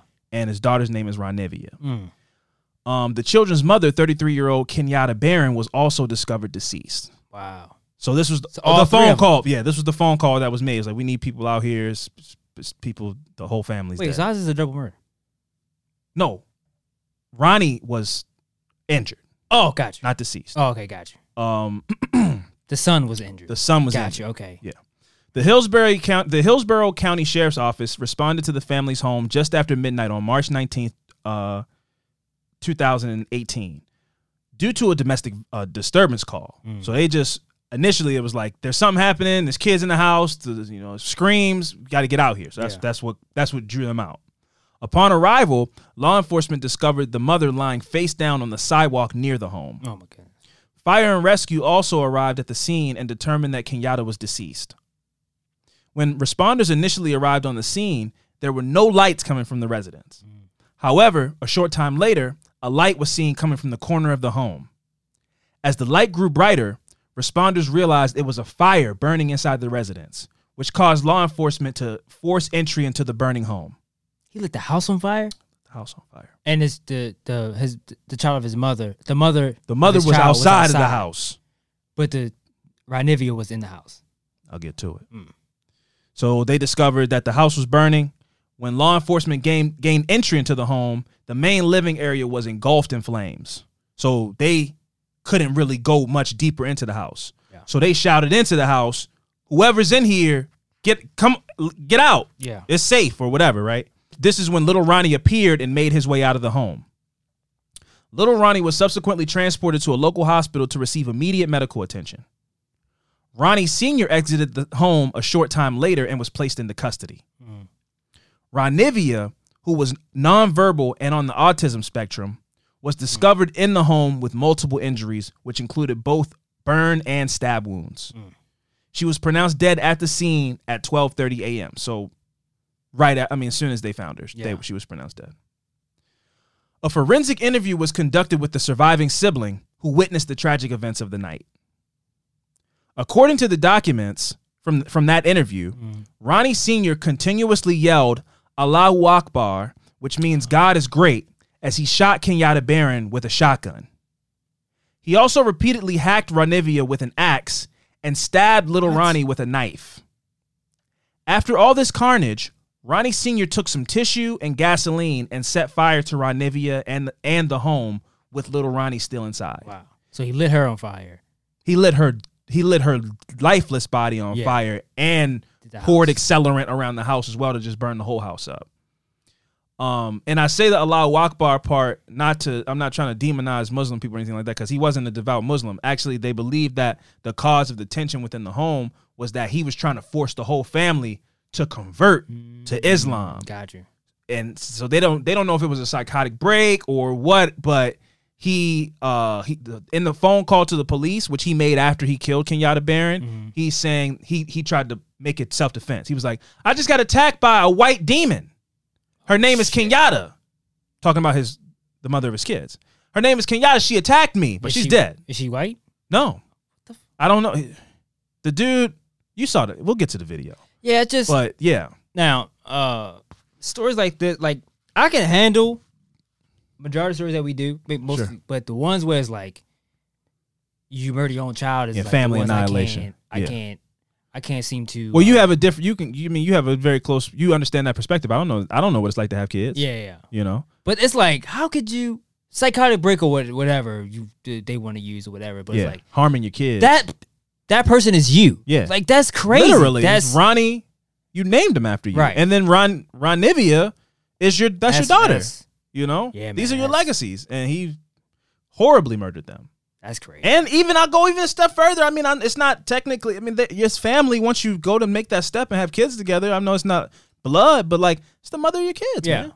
You're gonna do. That's like double. You're already killing your kids, but you're gonna double hurt them because if you didn't kill your kids, you're taking their mom away from them. Yeah. So it's a frame of mind I can't even put myself in to understand how you could do something so fucked up to your own. To anybody, but to your own. It's but like, the story now, I'm like, oh, he was already crazy. Yeah. I was like, oh, now this. Well, I'm going to keep that in mind about the crazy thing, because I'm going to get into it about some things that he's doing that contradict that he's crazy. Okay. This all sounds nuts and insane and dissociated and all of that, but I'm going to get into 2021, what's happening right now, and why there are a lot of law experts who are saying, here's why he's not that. Why he's not crazy? Yeah. Oh, okay. So I'll get into it in a bit. Several interviews with neighbors, family members, and other close people close to the family concluded that there were no previous concerns of violence in the home, mental health issues, substance abuse, or erratic behavior. So basically, this came out of nowhere. There's and I guess also people have a proclivity to speak good of speak good about people after. Well, it's hard. It's easy to say that for you not to be in the home though. Exactly. That's kind of what I'm getting to, because it's like, I didn't see anything. That doesn't mean nothing was going on. Right. It just means in front of your face, everything looked like it was hunky-dory. Right. So no matter how close you are to a person, it's like people only show you what they want you to see. Yep. So it looks good. The family comes to the barbecue. They come to the Juneteenth cookout. Yeah, got watermelon chicken. Yeah, all kinds of stuff. The watermelon chicken's flowing, you know, it's extra crispy. You put mustard on the watermelon. Everything's living. You're looking good. Yeah, the kids running around. Seedless. Yeah, you got that sweet, tangy, seedless combination with the mustard and the watermelon. You got Renivia. You got Ronnie. They're running around. Ronnie Senior's like, man, look at my kids, man. Yeah. Everything looks good. You don't know what it's like in the car when they go home, you know, so. Well, behind closed doors, you don't know what's going on. Absolutely. Right. So even those interviews, I mean, these are the people closest to the situation, the neighbors and all that stuff, but you only know half the story at best. Yeah. At best, you know half the story. The Hillsborough County Medical Examiner's Office conducted the autopsies of Kenyatta Barron's cause of death, and it was determined to be homicidal violence, including blunt impact to the head and shotgun wounds to the torso and extremities. Wow. And the manner of death was listed as homicide. Ronivia's cause of death was determined to be homicidal violence that included chop, blade, and penetrative wounds. So for people who don't understand, you can be attacked with a knife, and those I'm sure there may be other like adjectives to describe it, but those are the manners in which a knife can be used to harm you. Yeah. A blade slice, a hacking or a chopping, or a penetrative stab. Yeah. So it was all three. I mean, he just went at his own child with a knife and an axe, crazy. like a hatchet axe, brutally, his own child. And not that her being on the autism spectrum and her being nonverbal makes it sadder, but it does kind of, you know, because she needed you. And it's a child. She can't defend herself. Yeah, it's a child. You know, it's a child. She's got mental health problems, and you're supposed to be her protector. And he was the opposite of that.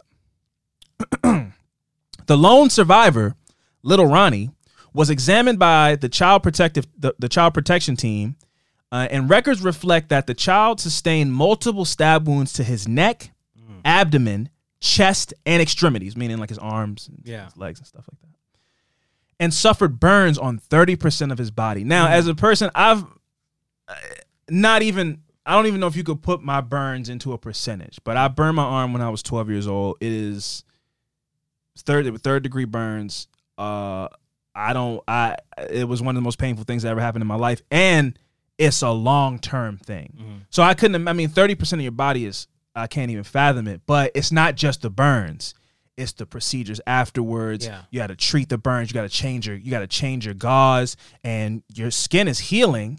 So it's like every day is a new hell, because you got to take off the old gauze, and your skin has started to heal to the gauze. So now it's dried, so you got to peel the gauze away from your old wounds, redress them, and it's this tenuous and very painful process that I couldn't imagine being like both your whole arms and your neck, and you know, it's awful. So to light your house on fire with your kids inside of it is just a level of despicable. I mean, I can't even begin to imagine, and that's why I say, like, initially you watch the video and you're like, what the fuck is this is crazy. I'm going to watch all 9 minutes of this.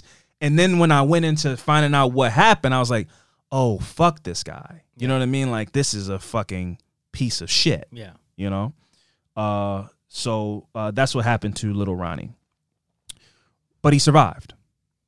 Ronnie Sr. had his parental rights terminated in December 2018. And little Ronnie, who I believe, based on watching the trial, because he cross-examined his son. It's crazy. The whole thing is crazy. But little Ronnie, I believe he has since changed his name. Because this was going on 3 years ago now. Oh, okay. I believe he has since changed his name. He was actually adopted by one of the officers who was on the scene that night. Oh, wow. It's actually kind of like a little bright spot in a really tragic story. Yeah. Somebody that was on the scene that night, he didn't have anywhere else to go at the time, so he took him in, and then about a year into having taken him in, they adopted him. Yeah. Yeah. So so I believe he has since changed his name, and he's been adopted by an officer who was on the scene that night. That's kind of what did he change his name to? That I don't know, because they redact in all the files, and in the interview in the trial, they're bleeping out his name. but I can hear when they're saying Ronnie.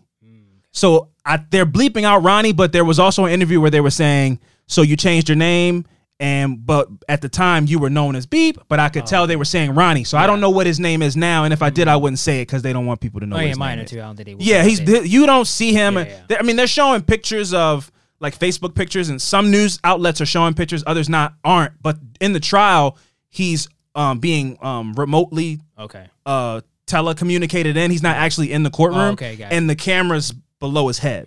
So his face is not being shown during the whole trial. But there are pictures of him out there from other news outlets telling the story from a year ago, telling the story during now, showing like old Facebook photos of him and his mom or whatever. So it's not like you can't find a picture of him, but I don't think you can find a picture of him today.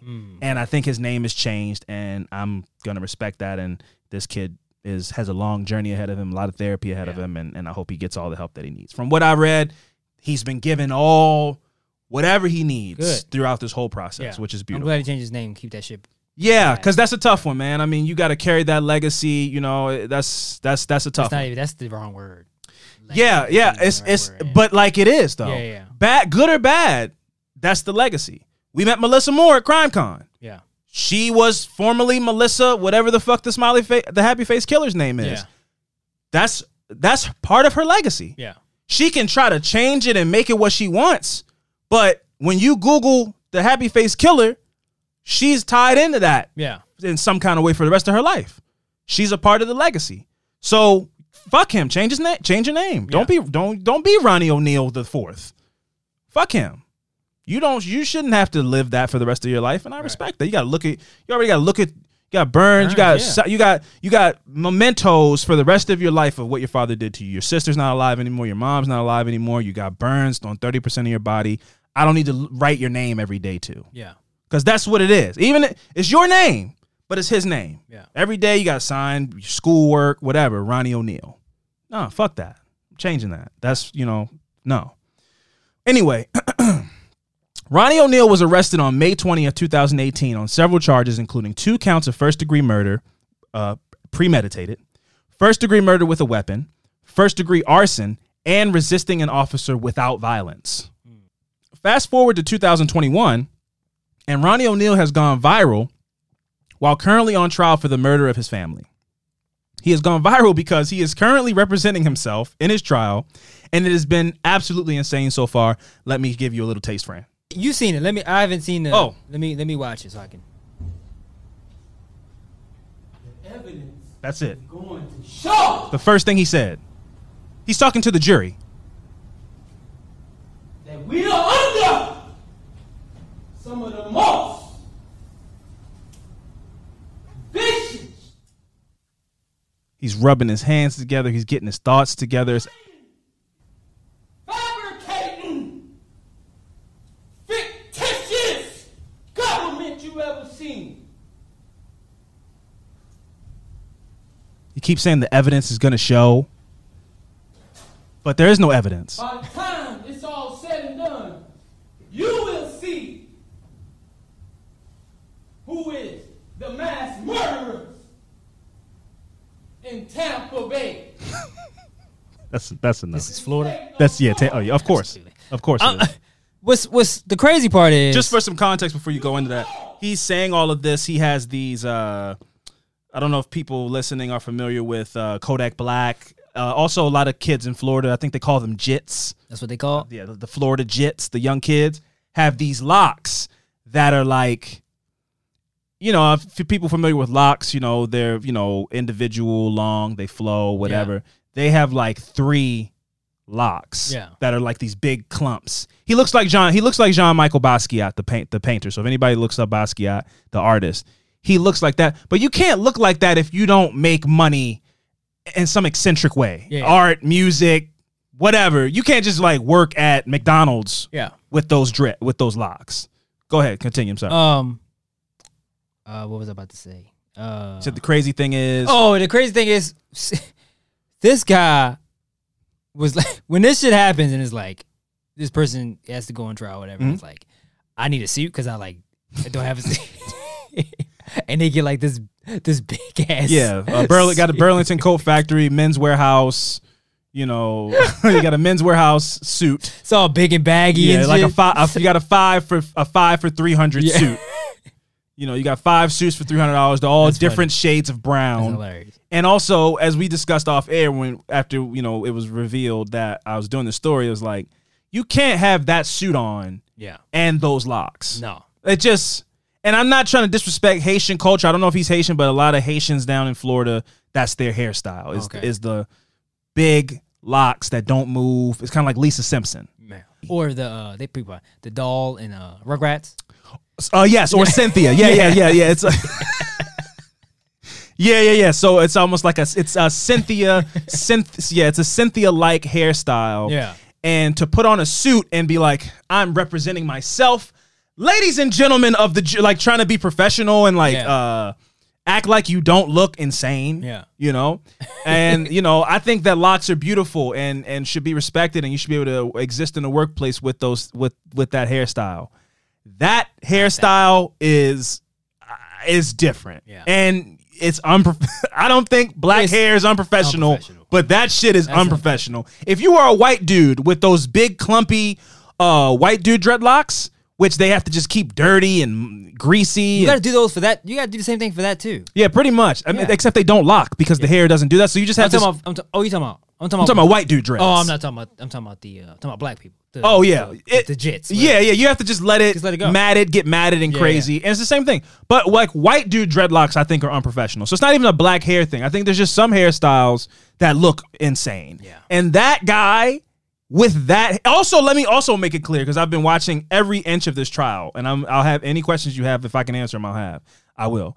But he got arrested. He had hair like me. Oh shit. He grew that. In 3 years? In 3 years. Damn. He grew that. And then knew he was going to represent himself in trial and kept it. And his is different. In the back, he got him going down. Oh yeah, it's like a mullet. It's like a mullet in the back. It's got separation. It's crazy. He looks like Jean-Michel Basquiat. If you look up Basquiat, the artist, he looks like but Basquiat was like this genius, revolutionary artist, changing things up, fucking chaos, drug addict, you know, genius, visionary. Yeah. And this dude is just a nut. I don't know what he was doing before he got arrested for killing his whole family.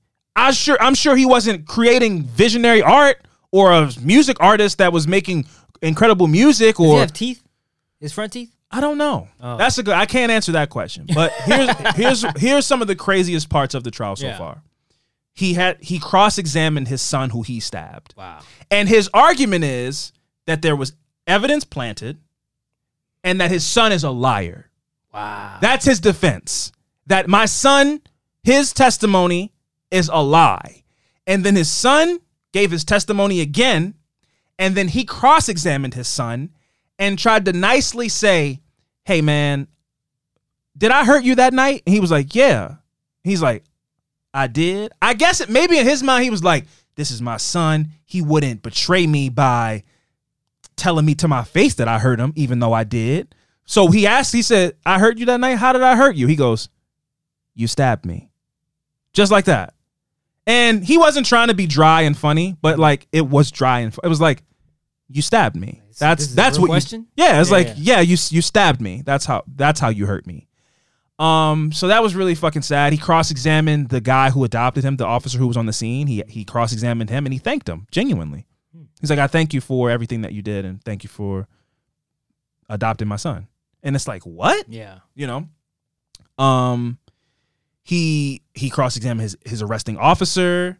Everybody's like, bro, it was you. Yeah. Everybody is just kind of humoring him. But if you pan around the courtroom and it's like The Office. Everybody's just kind of like doing eye rolls and being like, okay, I guess he's gonna go on like this for another 20 minutes. And then I think that the coroner or somebody was up there and the prosecutor asked him a question and then they cut to him it might have been the dispatcher.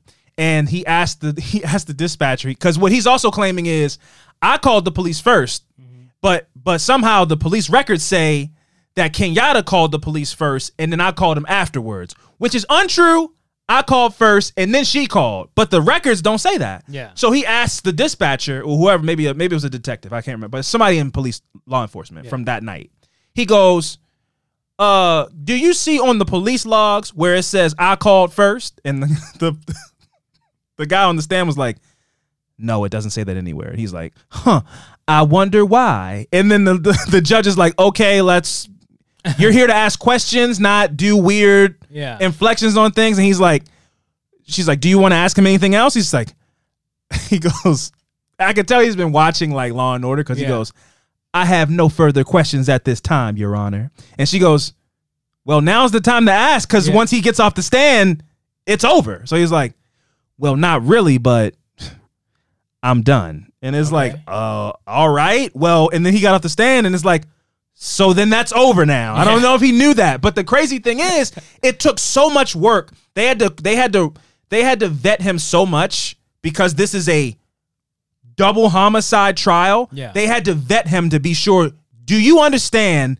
that the death penalty's on the table? You want to represent yourself. We need to like pass you through all these things to make sure you're cognizant and like aware of the consequences. So he passed all these tests. So as crazy as that opening statement was, he's been vetted. The judge like wanted to make sure without a doubt he understands what he's doing, that he has to defend himself in this trial. So that's justifying why he's not crazy? Yes. He's crazy. But here's the thing, right? Sure. I get all that. Sure. Okay. He's crazy right? Because another part that they're pointing out is that because he is his representation, he is his defense lawyer, he doesn't have to take the stand. Okay. So he doesn't have to take the stand and get interrogated. Yeah. And they're saying it seems like he knows that because he's not going to get on that stand. I doubt it. And if he had a lawyer, he's in play as a witness. They could ask him to be on the stand and they could cross-examine him. But because he's in court as his own representation, he does not have to take the stand. So because of that and because of the extraneous links that they had to go through to approve him to represent himself in the trial, they're like, this guy has some like recognition of what he's doing and what he did. And you believe that? I do believe that, and I believe he's a nutbag. I think both things can be possible. No. Do you believe that he's some master plan? He's informed enough to go, not saying he's intelligent. He's informed enough to go, if I represent myself, I don't have to get on the stand. You're telling me 100% you believe that he knows that.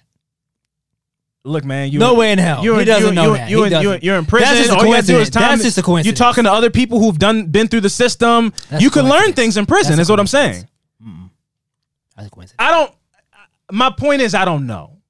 Right? I don't know. Okay. It's possible. It's not impossible. You can be in the middle of this, but I'm not.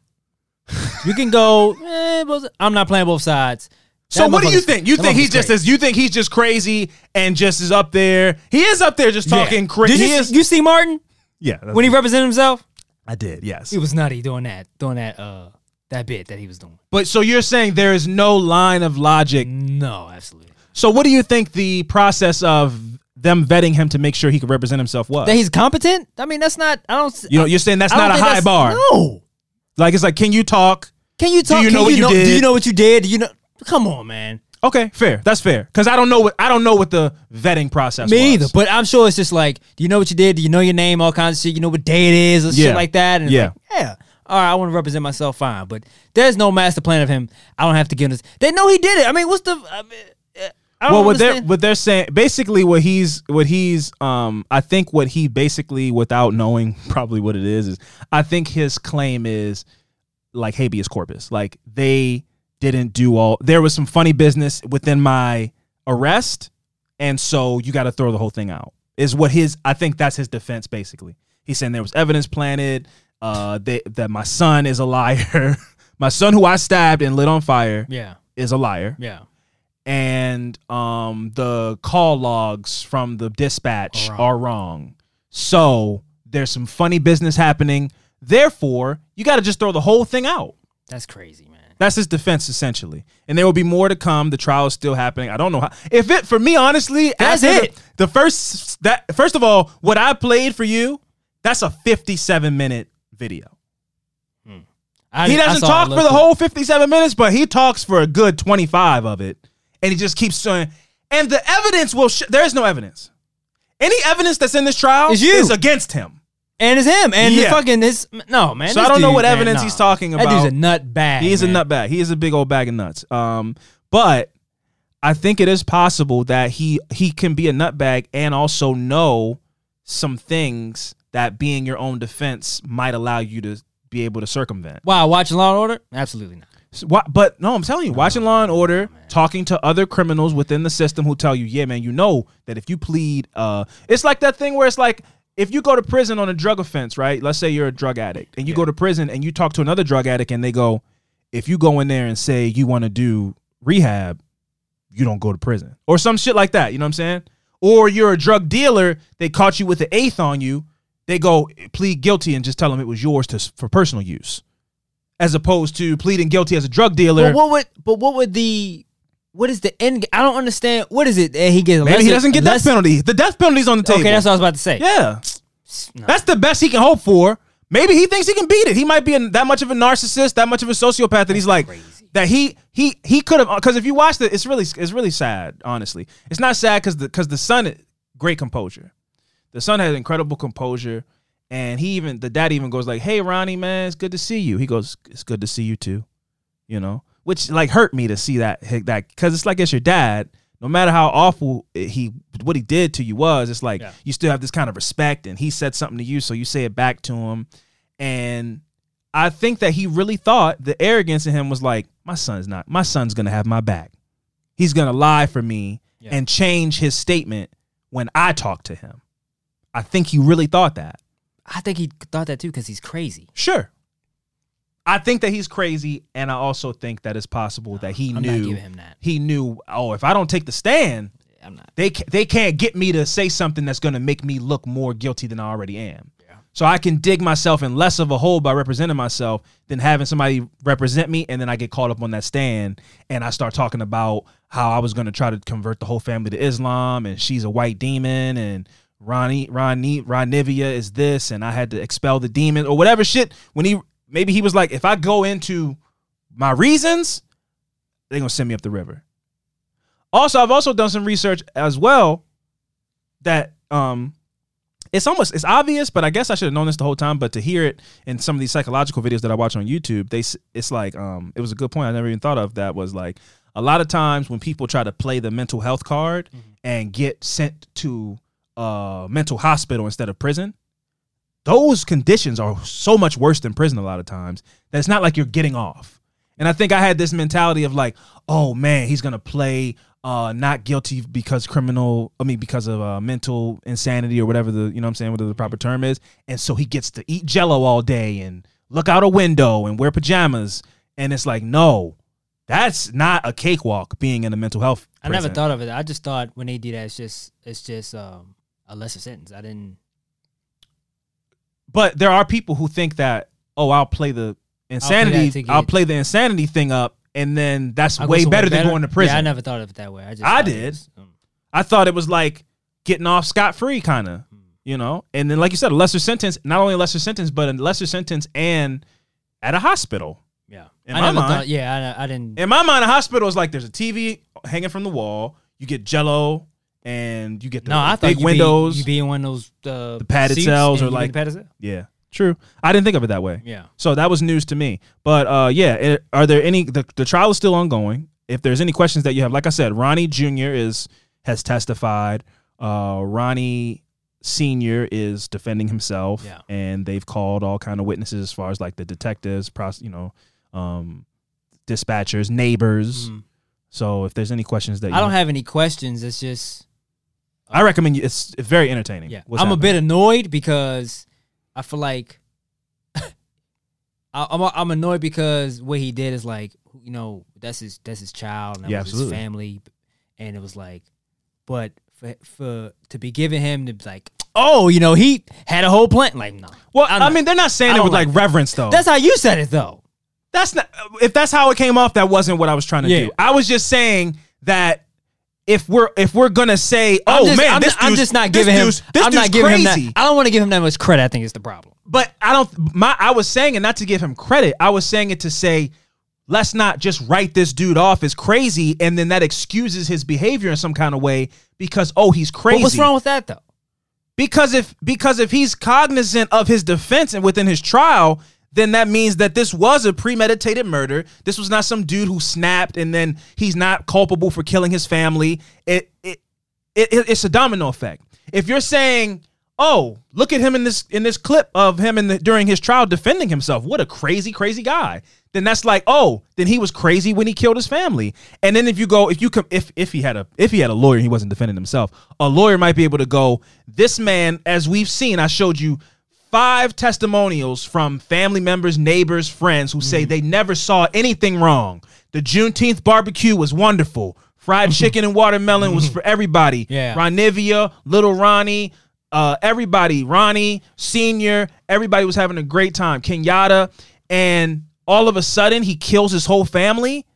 This man must have went through some kind of psychotic break, and I don't think he's culpable for killing his family. I think that he lost his mind, and he's in the midst, and still is in the midst of a psychotic break, and that's not the Ronnie who loved his kids in that courtroom right now. He's going through some things. So he's still not as crazy? As opposed to, yeah, man, I'm gonna go represent myself, and then they can't put me on the stand, and then they can't get me for this, that, and the third, and then that takes you back. But then that takes you back to that night, and it's like, okay, so did he killed his family and then tried to burn the house down to get rid of the evidence, as opposed to just some crazy dude who was like, I'm crazy, killed my family, burn the house down, demons. Yes, but don't you think that you have to look at the angle of it's possible that he just didn't want to be in a parent anymore and tried to burn his house down to get rid of the evidence of his family, and maybe thought that Ronnie Jr. was dead in the back and tried to burn the whole house down and get away with it, as opposed to just being like, well, he's crazy, so case closed. No. He's legally not responsible because he's insane, life in a mental health facility, as opposed to some diabolical shit that was calculated. Nah, I ain't giving him that. I'm not saying I'm giving it to him. I'm just saying that's an angle and you got to look at it. That's all I'm saying. I don't want to look at it. I didn't mean for it to come across like I was like, yo, this dude's a fucking genius, man. But saying that he had a plant, and I don't want to give him that much credit. I'm not going to. And he's not Ted Bundy. So wait, why is Ted Bundy the fucking he shouldn't be the fucking pinnacle. I understand Ted Bundy did some slick shit, but there's other guys that did some shit that that caught people off guard. You know what I'm saying? Like, why is it like, what if Ted Bundy wasn't, a lot of the shit that people think was like, oh, this was calculated. What if he was just doing some crazy shit? But he's 17 movies about him. But he did represent himself. But he was charming, persuasive, and he was smart, intelligent.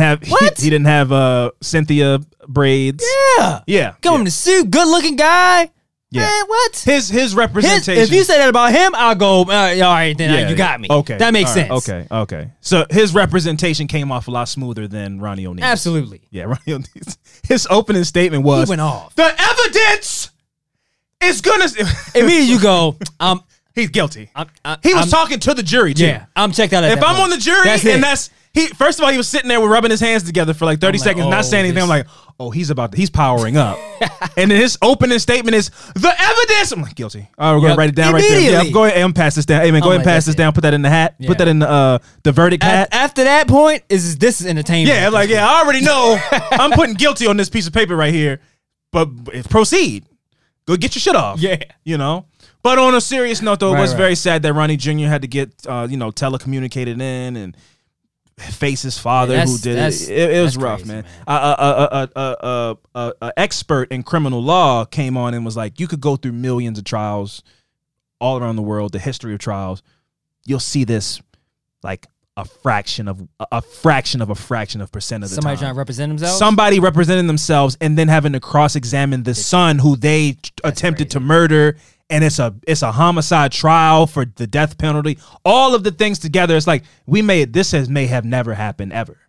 This probably has never happened, and then it's still not over. Like, who hurt you? Like that is you. You stabbed me. That's why. And you hacked. I saw you kill my sister. He says that. It's really sad. He said I watched him hack at my sister with an axe. I saw her eyes roll back in her head, and I saw her die. Terrifying, man. You know, goodness. it's absolutely I've never seen anything like this, and it may have never happened before. Cross-examining the son that you attempted to kill in your trial where you're representing yourself. Yeah. With those dreads, all of it in that big ass suit. Yeah, I was like, it's all probably got fucking not tailored. Probably had the jail slippers on. Oh man, yeah. It all of it is absolutely insane. He probably thought the hairstyle made him. He's like, oh, I'm gonna grow these out.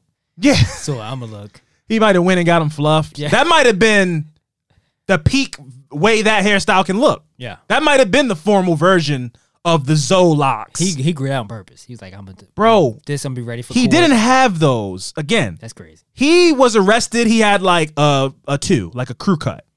He had a short haircut. He grew that in since 2018. He's grown that. He thought that would be a good look for him. Complete the look, yeah. Yeah, of crazy. Yeah, it did. It definitely did. It completed the look of crazy. A big suit. Yeah, I don't have my front teeth. His teeth. I don't think he has front teeth. He might not, because I didn't see him. You know who? The only guy who makes that look good, and it's just because he's like a good-looking guy and he's fucking 6'3" and in shape. Brandon Marshall. Football player. Yeah, okay. Brandon Marshall has like three. He has like three. Oh yeah, he does. He has like 3 locks. Yeah. And I think he's from Florida. Oh, what's his name had it too? Chris Johnson had him. Chris Johnson. Okay, yeah. But I don't know if I don't know if he looked good doing it. Brandon Marshall's on TV every day. He's got a good jawline, and he's got he's faded the side. There's ways to make it look like okay, it's like it's a style. But you just growing them out? Yeah. You got one at the top, and what's name shit was like that. Weekend shit was like that. Yes. And he looked crazy. Yes. So it's not a colorist thing. Like, I'm not saying. It was a photo of him like with a fan behind his head, and it was like he had he has a fan. I just want to make sure I'm not coming across as like, man, black people hairstyles. Yeah. You got to cut your hair and just cut it and have it's the way you grow it. And man. You present it. Yeah, it's all about how you present it. Thank you for bringing. I forgot the Weeknd used to look with that dumb haircut. And that's why somebody probably told him like, hey man, you have to cut. Yeah, look, I know you're making hits. You're making hits despite having that dumb haircut. It don't match. But you got to cut that shit off, man. Yeah. You're out here trying to sound like Michael Jackson and you look crazy, man. Cut that shit off. And then he did. Yeah. You know? And again, if you're listening to this and you had that hairstyle, man, more power to you, man. But like you think that if you had an accounting firm, people if I was looking for an accountant and I walked into your accounting firm, and you had your hair looking like how Ronnie O'Neal's hair looked, the meeting would not last very. I'd be like, you know what? Never mind. I don't even need to hear your pitch for why you should be my accountant. I'm gonna go. You know. Yep. And I just want to make it clear again. My stance on this is different from traditional locks. I think traditional locks are beautiful. Yes, they're beautiful. That shit looks wild. Especially how Ronnie O'Neal's doing it. His shit. I never even seen his shit. He got like layered. Oh man, it's crazy, bro. It's like. It's like a little baby one behind his ear.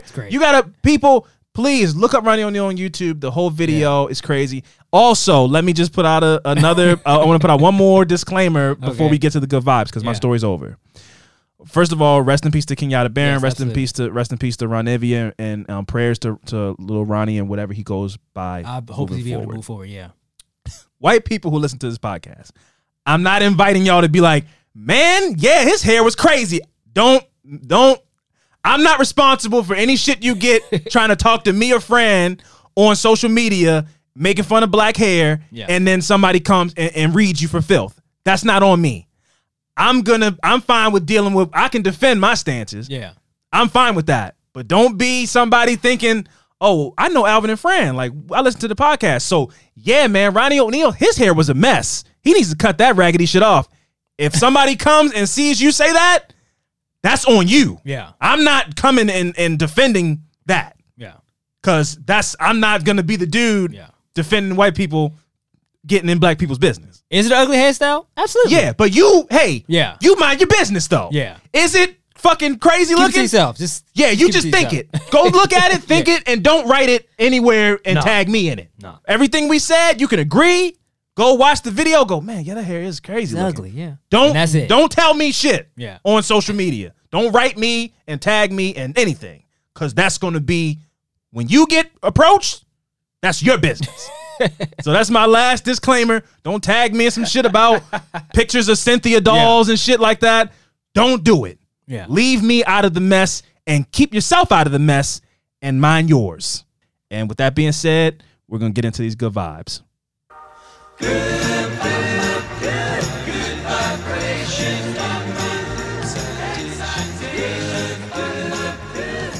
vibrations. All right, Fran, who goes first? Me? Okay, cool. All right, so I actually have a really interesting read that I think is interesting, and I also think will be an interesting little experiment to do as well at the end. So just prepare yourself. So, Fran, my good vibe story is just a little sciencey kind of story about, the headline is that song stuck in your head is helping the brain with long-term memory, right? So if you've watched TV since the 1990s, the sitcom theme song "I'll Be There for You" has likely been stuck in your head at one point or another. That's the Friends theme song. I know it. I don't watch Friends, but I do know the theme song. It's stuck in my head. New research from UC Davis suggests these experiences are more than a passing nuance. They play an important role in helping memories form, not only for the song, but also related life events like hanging out with friends or watching other people hang with friends on the 90s television show Friends. Scientists have known for some time that music evokes autobiographical memories, and that those are among the emotional experiences with music that people cherish most. This is according to Peter Janata, UC Davis professor of psychology and author on the new study. What hasn't been understood to date is how those memories form in the first place and how they become so durable, such that just hearing a bit of a song can trigger vivid remembering. The paper, Spontaneous Mental Replay of Music Improves Memory for Incidentally Associated Event Knowledge. Jesus Christ, that's the title. Oh, shit. Was published online in the Journal of Experimental Psychology. This new research offers an initial glimpse into these mechanisms and somewhat surprisingly finds that the song that gets stuck in your head help the process of strengthening memories as they first form, according to the author. Thus, this is the first research to link two of the most common phenomenon people experience with music: earworms, or having a song stuck in your head, and music-evoked remembering. So basically, like, you hear a song and it's like, oh, that takes me back to 1999. For their latest study, the researchers worked with 25 to 31 different people in each of 3 experiments over 3 different days, spaced weeks apart. Subjects first listened to unfamiliar music, and then a week later listened to the music again, this time paired with likewise unfamiliar movie clips. In one instance, movies were played without music. The research subjects, all UC Davis undergraduates and graduate students, were subsequently asked to remember as many details as they could from each movie as the music played. They were also quizzed about their recollection of the associated tunes and how often they experienced each of the tunes as an earworm. None of them had formal music training. The more the tune played, the more accurate the memory. The results were the more often a tune played in a person's head, the more accurate the memory for the tune became. And critically, the more details the person remembered from the specific section of the movie with which the tune was paired. So basically, like, the song got stuck in your head, so what you saw got stuck in your head. Yeah. With only 1 week between when they saw the movie and when they were asked to remember as many details from the movie as they could while listening to the movie soundtrack, the effect of repeatedly experiencing a tune from the soundtrack as an earworm resulted in near perfect retention of the movie details. These people's memories, in fact, were as good as when they had first seen the movie. Additionally, most subjects were able to report what they were typically doing when their earworm occurred. And none of them mentioned the associated movies coming to mind at those times. This is a quote. It says, our paper shows that even if you are playing that song in your mind and not pulling up details of memory explicitly, that it is still going to help solidify those memories. We typically think of earworms as random nuance beyond our control, but our results show that earworms are a naturally occurring memory process that helps preserve recent experiences in long-term memory. So the experiment that I actually wanted to do was, I'm going to play a beat, Okay. And I'm gonna recite the whole verse. I don't know the last time I recited the verse. And then I want you to think of a song that you know you can recite a verse from just hearing the instrumental. And then I want you to tell me the memory that is associated with that song. Oh, man. All right. I'm going to go first, so Okay. you got some time to, you know what I'm saying, get your mind So right. I got to think of a song that I can just hear the That you instrumental. just hear the instrumental. Don't let it be some time ago. Don't think of a song like a new song. A new song? Yeah. It doesn't have to be 20 years ago. Let me do my example and then I'll show. Okay, Okay, so here we go, right? Here's my example. Easy one. Easy one. Yeah. Easy. Easy. Mike Jones. Shout out to Mike Jones, okay? Here we go. Beat's about to drop. Okay. Fofos, I'm tipping. Wood grain, I'm sipping. Catch me lane switching with the paint dripping. Turn your neck and yo, they ain't missing. Me and Slim, we ain't tripping. I'm finger flipping and syrup sipping. Like do or die, I'm pole pipping. Car stop, rim stip, spit. I'm spipping drops with invisible tops. Hose bobble, my drop step out. I'm shaking the block with the 418s. Candy green with the leather screens. My gasoline, I weigh supreme. Got dirt on the brim with the paint of lean. It takes grinding to be a king. Don't get coming. Who is Mike Jones coming? Slab shining with the grilling woman. Slab shining with the grilling woman. I'm Mike Jones. Mike Jones, the one and only. You can't clone me. Got a lot of haters and a lot of homies. Okay, that's enough. That's enough. I remember more than that. But I know the whole song. But that memory, we learned that song the first time I spent the night at your house. Yeah. So that memory of that song, that it always takes me back to that, because it's like those two, they coincide with each other. Me learning that verse, it was like we like listened to it over and over again. It was like, oh, okay, we're gonna catch it this time. We're gonna invisible tops, like, and then eventually by the end of the night we have figured it out. So that is that's a song where it's like I know the verse takes me back to a memory, and that's almost 20 years ago. That's 12 years old. That's like over 15 years ago that was. And it's as vivid. When I hear that song, that memory is as vivid as like it happened yesterday. Mm-hmm. So that's my example. Did that give you time? Yeah, absolutely. Okay. Mine would be Plies. Plies? Yeah. Which song? Shouty. Okay. I don't know. I don't remember a lot of the words though. I don't remember. You gotta try. I just know the hook. That's all I remember. Okay, well, it starts with the hook. Okay. It starts with the hook. Okay. Classic. Yeah. Can you find the beat? Yeah, I can find the beat. Okay, all right. Even though I'm not your man, you not my girl, I'ma call you my shawty. That's all I remember. That's all I remember. That's all you remember? Yeah. So what does that take you back to, specifically? Oh, man. This was like, what were we, 30? 30? Almost? We about 30 years old? Yeah, This is about 15 years ago. Okay. And we were out.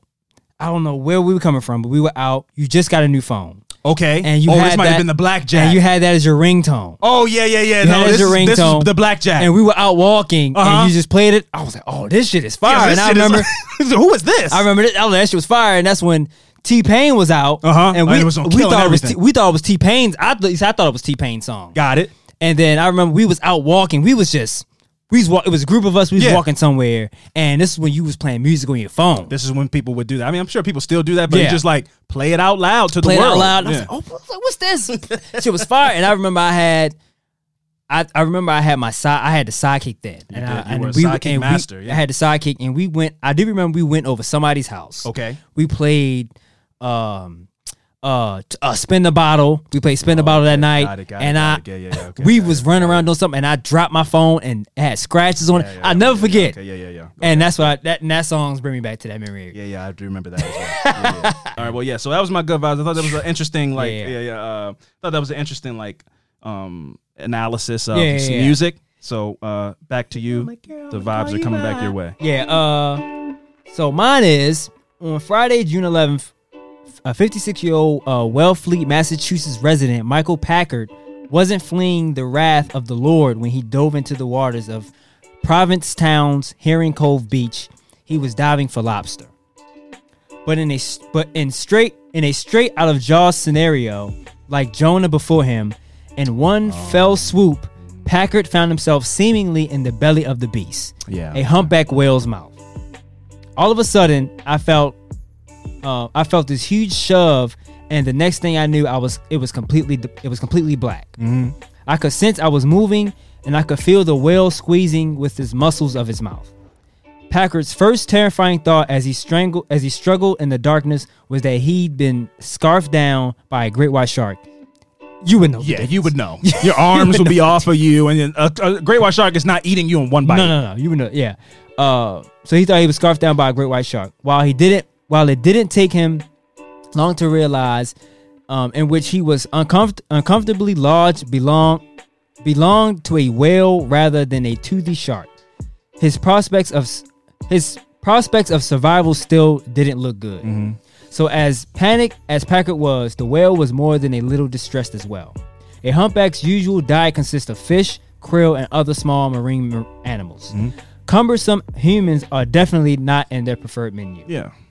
According to marine biologists, the most likely explanation for the feeding was that the medium-sized humpback, dining in a school of sand lances on the ocean floor whilst moving with great momentum, unintentionally vacuumed up the stunned commercial diver along with his morning meal. Yeah. And he said they basically open their mouth through 90 degrees and kind of unlock their jaw and have it drop down, and they just like go and do a school of fish and just whatever's there, they just take it in their mouth. And said the water off the cape is pretty murky, and when the whales are doing these feeds, they're moving really fast, and this was just an accident. And I imagine the whale had this, oh my goodness, what the fuck is all these krill kicking me and screaming, and probably got rid of him quickly. So he said that the whole thing took maybe less than a minute, and the whale realized and like just spit him out eventually at some point. And he was just saying he thought it was done. He said the only thing he could think about was his boys who are 12 and 15 years old. At that point, he thought he was done. I have seen this story. I found it kind of unbelievable, but hey, man, if he says that's what happened, that's what happened. I don't know if that happens. I've never heard of it. Yeah, me. That's why I was like, this guy's trying to be on TV, but I don't know what reason does he have to lie, right? You got eaten by a whale. What could you think that would turn? What was into? bigger than a humpback whale though? I think a beluga whale's bigger. A beluga whale's bigger. Nah, I that could be wrong. I think I could be wrong. I'm not like a whale expert. That makes biggest whale, maybe a sperm whale.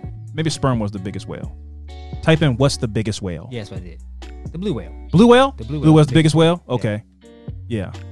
That's what he said got him? 98 feet in length. Oh, 400,000 pounds. He said that 400,000 pounds? Yes, that's approximately 33 elephants. Jesus Christ. And that's what he said got him? No, he said a humpback whale. Oh, a humpback whale got him. Okay. How big is a humpback whale typically? Let's see. Yeah. How big is a humpback whale? 90 feet, 440,000 pounds. It's almost double. It's like the biggest one is 59 feet. That's still fucking huge. I mean, I'm 5'8" with some change on the end of that. So he could fit like 7 of me down. Like in a line. Yeah. Just go sloop me up like a noodles. Yeah. So it's definitely room in there for a guy. But yeah, no, shout out to that guy, man. I'm sure he's telling the truth. I don't, whatever. That's crazy stories like Pinocchio. Oh, they're small. Orca whales? Orca whales? whale? Like killer whales? The same thing as a killer whale? Oh no, that's the Free Willy. The black and white ones. The black and white that's ones. not what we saw. We saw something. Well, I put an orca and it came up with a killer whale. That's not what I meant then. Oh, okay. That's not what we saw. We saw some shit. A beluga? Maybe a beluga whale. Whatever swims in Mexico. No, the beluga whales are like the prettiest looking. No. They all clean. They got no. the big hump in the front. No. Those ones look like dolphins, kind of. No, that's not what we saw. We saw okay. ones that had barnacles and stuff on them. I don't want to get. I didn't pay the most attention while the guy was talking because it was whales and shit. Yeah, I was distracted. But they were. It was beautiful and majestic, and they got stepfathers like the guys that want to clap the whales. Mexico. Yeah. The guys that want the guy whales that want to clap the mother whales, they'll escort them to their destination to keep them safe, in hopes that the female whale will let him clap when she puts her son to bed. So it's very like some real scumbaggy type of preying on single mothers type of shit going on in the whale community. Yeah. But it's noble though because they are guiding them to safety in hopes of they'll let me take them to bed. So it's like I'll be your stepdad for the weekend type of thing. But like I said, Might have been humpback whale you saw.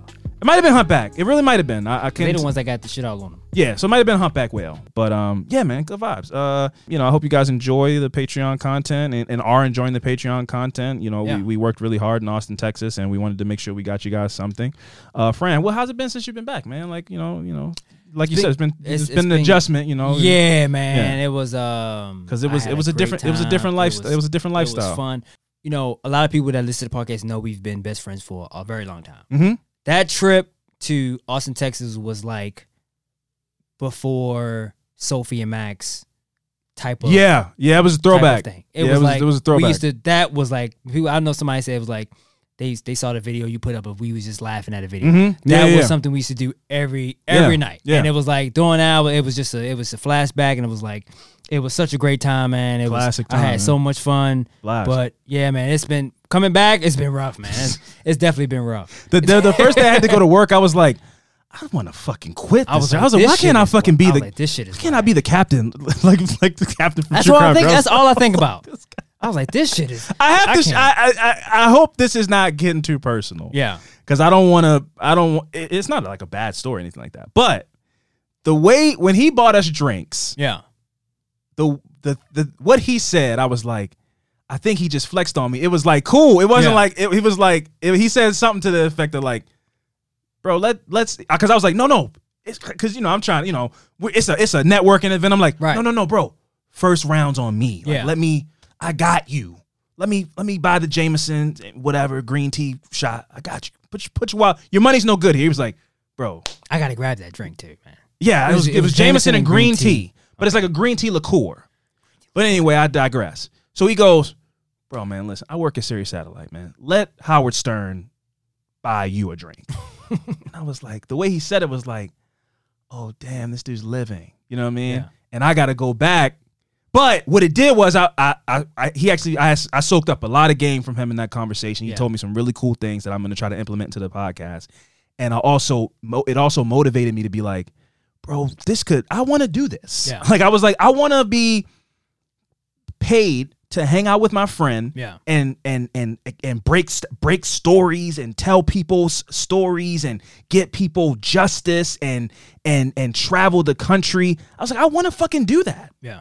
Do live shows, meet these awesome people that support our podcast. I want that to be my life. So when you come back on that fucking Wednesday, back to regular life after we've been fucking shooting content and been in the hotel in Austin, Texas and flights and that first kind of like back to reality co-worker, you see the co-worker is like, how was your trip, man? Now that you're back to regular I had a life. Great time. I don't want to be here. Don't talk to me. Don't talk to me. I was like, that's how I felt for like 3 days. Like, don't it was rough, man. Talk to me. It was so rough. I don't even want to be here. I'm going home early today. Like, that was like the first 3 days of me being there. And now I'm in this mode of like, okay, this is what we do. But in order to be but I know I have a map. Yeah. From talking to Stephanie Harlow, from talking to the captain, from talking to so many people, man. I'm like, this is the map. And if I follow this map, maybe I won't quit my job, but this can be a big part of what my quote unquote job is for me and my friend. And this could not be just some flash in the pan moment. This could be a part of our life. So I really walked away with that with a new motivation, and I'm invigorated, and I want to have the YouTube channel jumping, and I want to just do it all. I want to make content. That's what I want to do. So that's why this video, hopefully the video's still recording. That's why we're shooting the videos and see how people feel about that. Yeah. And I just want to do whatever I can to improve our chances of exponentially growing the podcast to a point where if you want to quit your job, you can. Yeah. If I want to take a step back from my job, I can. And we can get out there and put asses in seats and meet the awesome people who support this podcast. Yeah. And because we didn't be like awesome people that was there was like that just amazing. I'm a big fan again. Yeah, it was like trippy. Yeah. It was trippy. I talked about it on one of the Patreon podcasts that we did where I was like, right now we're in my house, in a room. I don't know if anybody's listening to this, but when you go to Austin and you meet somebody who's like, oh, I listen to your podcast every Monday. Like it's one of my favorites podcasts. It's trippy. Yeah. But it's like a drug. You're like, oh my God, like I want to meet more of these people and laugh with these people and tell them thank you for supporting and just do this. Yeah. And shout out to that one person that listened to the show, but was just like, I'll listen to the show. What do you mean? I'm gonna move on. Oh, what do you mean? That one person. You know what that one person I'm talking about. Okay, I'm never letting that down. Now, I know everybody won't like the show. Okay, I get it. Sure, yeah, okay. But that one person. Yeah. Don't tell me you listen to the show but nonchalantly. Exactly. When we got a booth set up and we're trying to meet people and everything. Don't disrespect me like that. Yeah, okay. If you don't like, yeah, you gonna everybody use won't it like as the fuel, show. bro. I get it. Use it as fuel. Cause that got you. I'm never gonna let that go. That got you. That got you. I didn't like it, man. So, we won't go into detail, but basically what happened was we can go into a little bit of detail. Basically what happened was somebody walked by and somebody that they were with were like, "Oh, what's this podcast? That's cool." Yeah. And then the person that they were with was like, "Yeah, I've heard of them before." And then but said it in stride. Like just kept walking. And Fran took that personally. I did. Like Michael Jordan in the Last Dance documentary. Like, I took that personally. Okay, so use that as fuel. Oh, absolutely. And let's level up on these motherfuckers, Absolutely. bro. Let's just keep grinding, keep putting in work, keep fucking breaking crazy stories. I didn't break the Ronnie O'Neal story, but I saw something. I was like, I want to fucking, that's a hot story right now. I want people to know the full details of that fucking piece of shit. And let's just continue to shed light on stories that aren't getting enough attention and do our thing and be entertaining where we can and all that shit. And let's just fucking grind it out and move forward, bro. Yep. That's the MO. That's the motive right now. Yep. But I've been Alvin Williams, joined as always by my partner in true crime, Francel Evans, and we'll see you guys next week. Deuces.